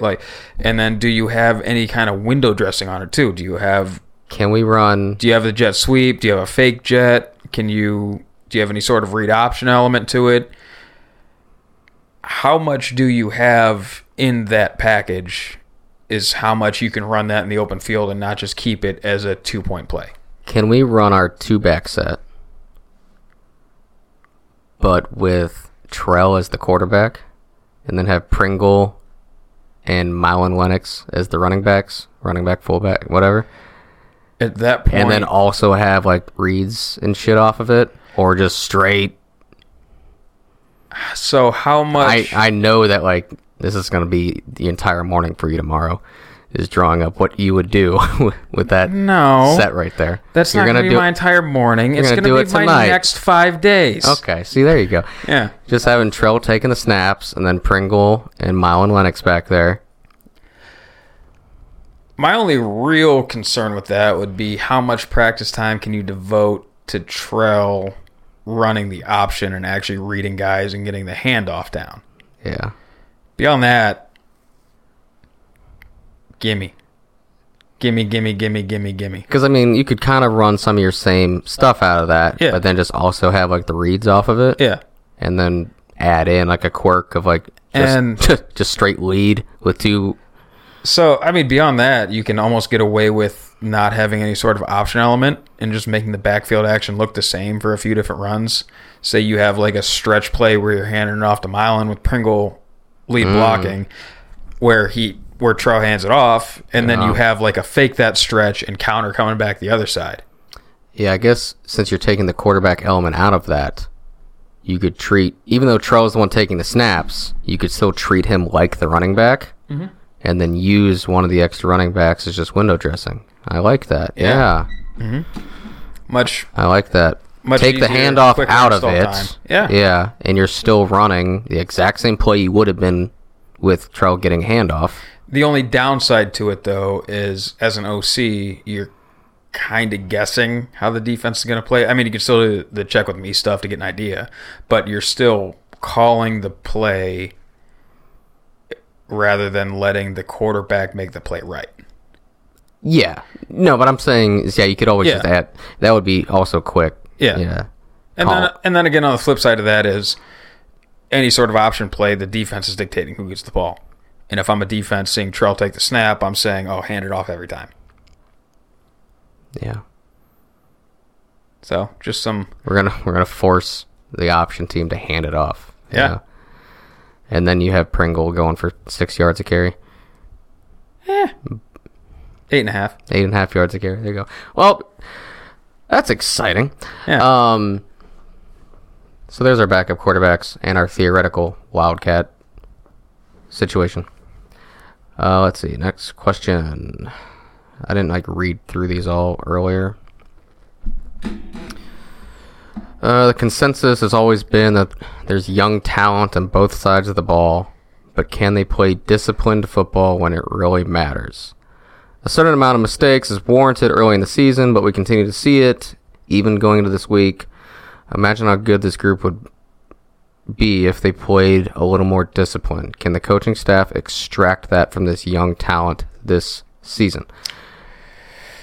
So, we talked about it before in the Ed's breakdown. We saw some mistakes. We did our best to lose that game at certain points. But we got the ball back, and when it came nut crunch time, we executed. And we executed beautifully. These are kids. You got 15, 16, 17-year-olds out there. Mistakes are going to happen. This is not Madden on easy mode. These aren't robots. It's a bunch of high schoolers running around playing ball. You're going to see mistakes. It's going to happen. I'm still going to be hard on them for it, but it's part of the game. Yeah, I mean, the team's going to continue to grow. I'm trying to do just some mental math of how many kids weren't full-time starters last year, and it's just a lot. I kind of stopped. I would thinking about say most. Yeah, so most, more than most of them were not full-time starters last year. Some of them got some reps, but they were young at the time. They're still young now. We have sophomores out there, plural sophomores. I mentioned earlier that we only really have 4 seniors that start, and even then, some of them get rotated. So it's a young team. There's going to be growth. It's going to continue to happen. A little bit more battle tested. You had Mueller week 1, where it was oh man, did we just give up a lot? Right, we blew some plays. Against Eds, there were mistakes, but not just completely blown coverages. Stuff, not getting into details, but mistakes happen. Fumbles are going to happen. I mean, I think a big one is I'm not crazy about that kickoff, just because it seemed like we didn't have he went untouched. That happens on a well blocked kickoff, right? But it seemed like he could have went untouched without an extra, you take away 1 or 2 of his blockers and he's still going untouched. And that's what I'm not happy about. I didn't like that aspect of it. Well, we always try and kick the ball into that little box in the corner, in between the 5 and the goal line, in between the numbers and the sideline. And it seemed like that kick would have landed right on the PAT line. pretty much where most of your kick coverage team is not running to. You whiff on a kickoff, ball goes where the blockers aren't. No, you still have lanes. I understand what you're saying. There's a reason why we kick it where we do. But you still have lanes that you have to cover. Yeah. It's not like, oh, we accidentally kicked it down the middle. Here's a free touchdown. Well, that is what happened. No, that's what happened, but that's not what was supposed to happen. You kick the ball down the middle. You generally don't draw up your kickoff coverage to But I'm saying, no matter where that ball gets kicked at, you should have lanes covered to prevent big plays. I understand what you're saying. Doesn't matter where the ball gets kicked. Mm-hmm. Ideally, you place it in a corner, or there might be a weird window in the kick, yada, yada, yada, yada, right? We probably didn't plan for it to get kicked right down the middle, and we didn't really, I don't think we kicked it down the middle after that. No. But you kick coverage is still fanned out enough that you should have lane integrity. So that, I'm not happy about that, but that's one of those things you clean up. You get better at it. I don't think, well, I guess it probably is a discipline thing now that I think about it. I'm assuming like there are people not in their lanes, but I don't know that for sure. But either way, that's something that gets cleaned up. There's some personal fouls that happen. Also something that should get cleaned up. But young team, it's going to happen. I'll even go to something late in the game. We get the ball back. We're trying to go score. It was before our last possession. It was the possession before that. And we called the play action boot. Looked like quarterback wanted to throw the throwback, and there was nobody there for him to throw it back to. A million different ways to run it. We've ran the, running back wheel probably most of the time, but you can always leak a fullback out there. You can have your backside crosser just snap off and run backside again, retrace his steps. Don't know who was supposed to be in the throwback lane. I would assume it was supposed to be Trell because we tried to go back to it like 5 or 6 plays later, and their linebacker made a hell of a job actually covering the play, but there was nobody there. So that's just, another thing, even late in crunch time, that screw up, but you live and you learn. Yeah, I mean, we have taken strides this season. So it's going to happen. It's still a young team. By the end of the year, no team's perfect. But yes, absolutely, things will get cleaned up. Next, what do we got? Oh, we're going to be reading this all together for the first time. All right, let's see. That crowd. Woo! That's what we need on a weekly basis. I mean, the crowd size has been good this year. Mm-hmm. I think they got into it this game, the Eds game, because there were opportunities to. That's what I kept mentioning, that I was waiting for a situation where the crowd can get into it. Mm-hmm. The Muller game, we were down early and we're chasing. Hard to get into it, because even when we have a big play, it's like, it's a big play, but we're down 14 or something, and then we're up all the other games. Yeah, hard to get into it when you're up big. So then I thought it was good.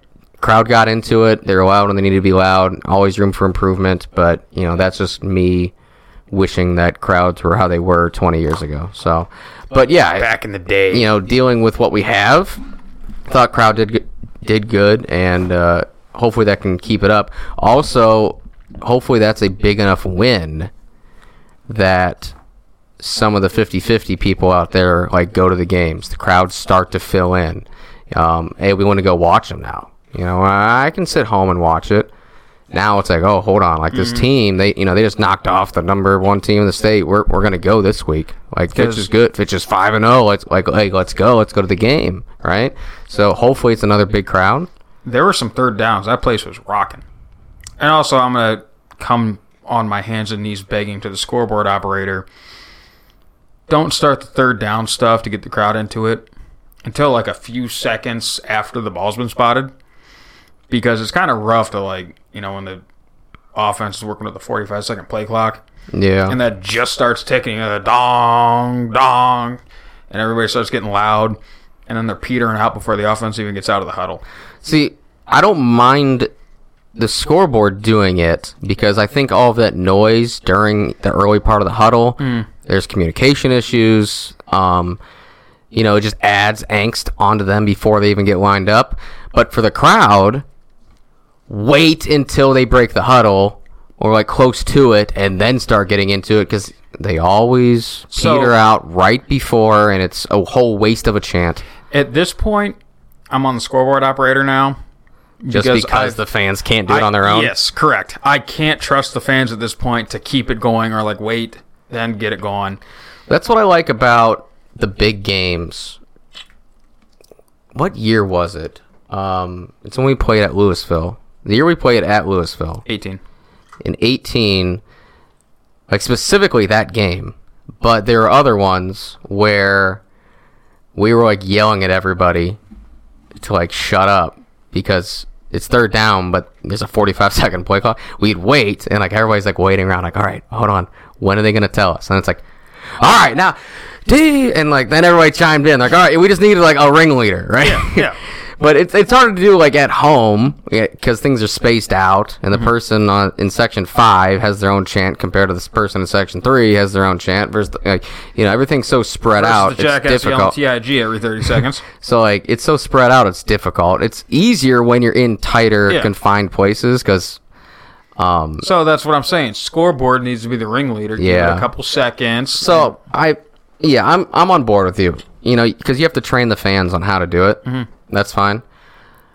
But hopefully we can get the fans trained so then we can use the scoreboard throughout the huddle process and like get them a little rattled while they're trying to communicate the play and everything. And then I want to get us to the point where it's like a Pavlov's dog type deal, where it's like you hear the bells and like Hell's Bells or something like that, and you just start automatically cheering out of nowhere. You're like at the gym getting after it, in the middle of bench and Chief. Let's see. At the midpoint of the season, my only gripe is the unsportsmanlike penalties. Yeah, it's something we got to clean up. I mean, it's not something that they're not addressing, because being on the sideline for the Warren game was a bit of an eye-opener for that one. Because, man, did it throw me for a loop when a kid got a penalty and then he had to go run Blarney's mid-game. Yeah. And for anybody that doesn't know, we have this cement post in the corner on the hill. Northwest corner. Yeah, northwest right corner. By Weaver's tailgate lot. Mm-hmm. Above the locker room. And it's generally used as a punishment of some form or fashion of go run the hill, like 5, 10, 15, 20. My junior year, it was 23 times in honor of LeBron James going to Miami. Yeah, just because we had nothing better to do. Because the lineman had nothing better to do during a 7-on-7, so we had to run it 23 times. That was probably the first running you guys had to do all summer, so. Hey. Second? Do you want us big or do you want us fast? I'll take either. Shut up. Let's see here. Ball security needs to be cleaned up. Yes, I mean, fumbles happen. Let's limit them a little bit more. Yeah, I mean, Terrell coughed up a couple in Gleno, unlike him, and then it was pretty good with it. I think a lot of that had to do with, like I said at the beginning of the game, I think they were so jacked up and too high for the game that they weren't playing loose. They were playing uptight and just they needed to loosen up a little bit. Yeah. I'm going to rephrase this, but I think the reason for the blocked PATs was Ed's defense, not really the Tigers' fault. Ed's special teams? Yeah. And wait, you mean our blocked ones? The ones we got blocked? Yeah. Okay. See, I read that entirely backwards. I mean, I think that's what he means. So, yeah, the blocked PAT. So, we've talked about it before. PAT, field goal. That guy was coming off the edge so fast. You only have 9 guys to block 11 because you have the holder and the kicker. So, you're going to have 3 guys rushing off the edge. The idea is everybody steps down, and the operation time of the snap, the hold, the kick is going to beat the speed off the edge. But Ed's guys was so fast, man. just flying off that edge. And you can't fan out to block that because then you're leaving an inside lane open. And say the rush lane from the C gap compared to off the wing is so much shorter. Yeah, and that's what happened on the last PAT. Yeah. I'm assuming we tried to fan out a little bit further to protect the edge, and they ended up coming right through the middle. I mean, if you want to see what happens when you try and block the edge rather than an inside gap on a PAT, watch the extra points to win the game for the Bengals versus Steelers week 1 this year. The left wing blocked the edge rusher. Minka Fitzpatrick rushes inside him and gets the block. I was supposed to have a blocked punt in high school. Yeah? Yeah. And Garrett lined up on the wrong side of the field. It's high school ball, man. Kids. Which made no sense to me because for the whole week we had it was punt, return, Rob, punt, return, Garrett. And all it was is we just switched to where we lined up at. Mm-hmm. But when we called the play and it was punt, block, Rob, Garrett went and lined up on the wrong side of the field. It's there's only 2 spots you can be. And we're right next to each other. Just who's on the right, who's on the left. And then Garrett goes up and lines up. So the whole idea is, I think it was the outside guy on punt block. And one would line up on the line and go across his face to the outside, and he would always take it. The other guy goes right underneath. And so I line up, and I'm like, all right, I'm going to go right underneath. There was no one to cross his face. I'm going to go. So I'm going to loop right around this crash. And where's my crasher? Yeah. Shit. Yeah. So I just looped right into that gap and.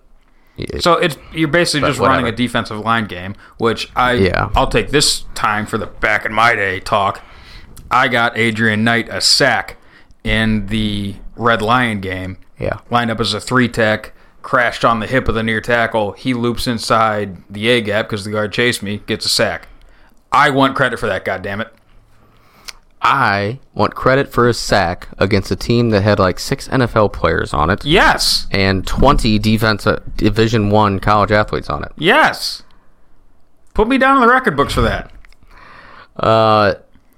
Back to this blocked PAT thing. Yes, Eds was insanely fast off the line. I think it was more them being good than us bad. With that being said, if you have a good snap, good hold, good kick time, it shouldn't be possible for kicks to get blocked. But this is high school. I don't know what our times are compared to the high school standard, but I just don't want to blatantly throw out there that, they're too fast, can't block it, nothing you can do. I mean, obviously, you get to college and NFL levels, they do it. Right? They have faster guys. But you also have dedicated long snappers, holders, kickers to get that out. So I'm not throwing it out there and just it's impossible. Eds is too fast. But I'm assuming we are within the good range for time. Oh, yeah. Everything seems like a solid time for high school. So I think Eds is just really fast, and that sucks. But, that's the first time I remember that we've ever had an issue like that. So yeah, Ed's had the kid that could do it. Yep. It's speed and timing, talent. You have to be. You can't just put the fastest guy out there. You also have to be good at it. So, good for them. Sometimes when you got the dudes, you put them in the right position, and you just let them be dudes. Conversely, the other side of that, which the way I thought I was reading it is, we had nothing to do with the fact that their kicker went 0 on the night. I'm just really happy that he did go 0 because that was the difference. Any single one of those was the difference in the game. Yeah. We gave him 2 shots at it. I had a hard time believing that they were kicking that first one. Yeah. To tie it at the end. I don't remember how far it was, but it was further than I thought he could kick it. And then he kicked it, and it landed in the middle of the end zone. So he did not have the leg for it at all. Fortunately for them, we gave them a free play, gave them the extra yards to scoot up and try it again because we messed up. That's there are things we got to clean up. Like, There's the more I talk about it, yeah. it's like more, it's like, oh, yeah, I got to clean up that, clean up that, clean up that. So we do have to clean things up. But, go out there and win games. And then he missed another one. Just pulled it. Yeah. And the crowd was loud, got into it. You just missed the last one. Pressure's on you, kid. You're 0 for 3. He was 0 for 4 at that point. Plus one that didn't count, so 0 for 4. It's in your head, but it was nice to see that crowd got loud for it. And I do want to say, like you say, the more you think about it, the more stuff there's to clean up. There is. Like, we did walk out of there with a W. It was a phenomenal game. Yeah. And all that little shit that needs cleaned up, I think, in the general view of the game, gets lost in the sauce a little bit. And I'm more than happy to be the one to bring up like all this little nitpicky shit that needs cleaned up, because they can't you can't forget that stuff. Yeah. If we ended up losing that game, if we walked out of there with an L, that stuff you don't need to say because the team knows it. Because you look at the final score, you look at your record. But when you win, have yeah. that constant reminder there that we need to clean all this shit up or we could have won this game. With this, it's like we walked out of here with a W. You beat the number 1 team in Ohio, the 19 in the nation. Again, gonna keep rattling on that even if it's not true at the end of the season. But you harp on that stuff because it does need cleaned up and it can't get lost in it. It can't be that you can't just like, oh my God, what a great game. Good job, boys. Like, yeah, you played a hell of a game against Edzo. You can't. I don't want to be part of that rat poison, as Nick Saban would say, for this team.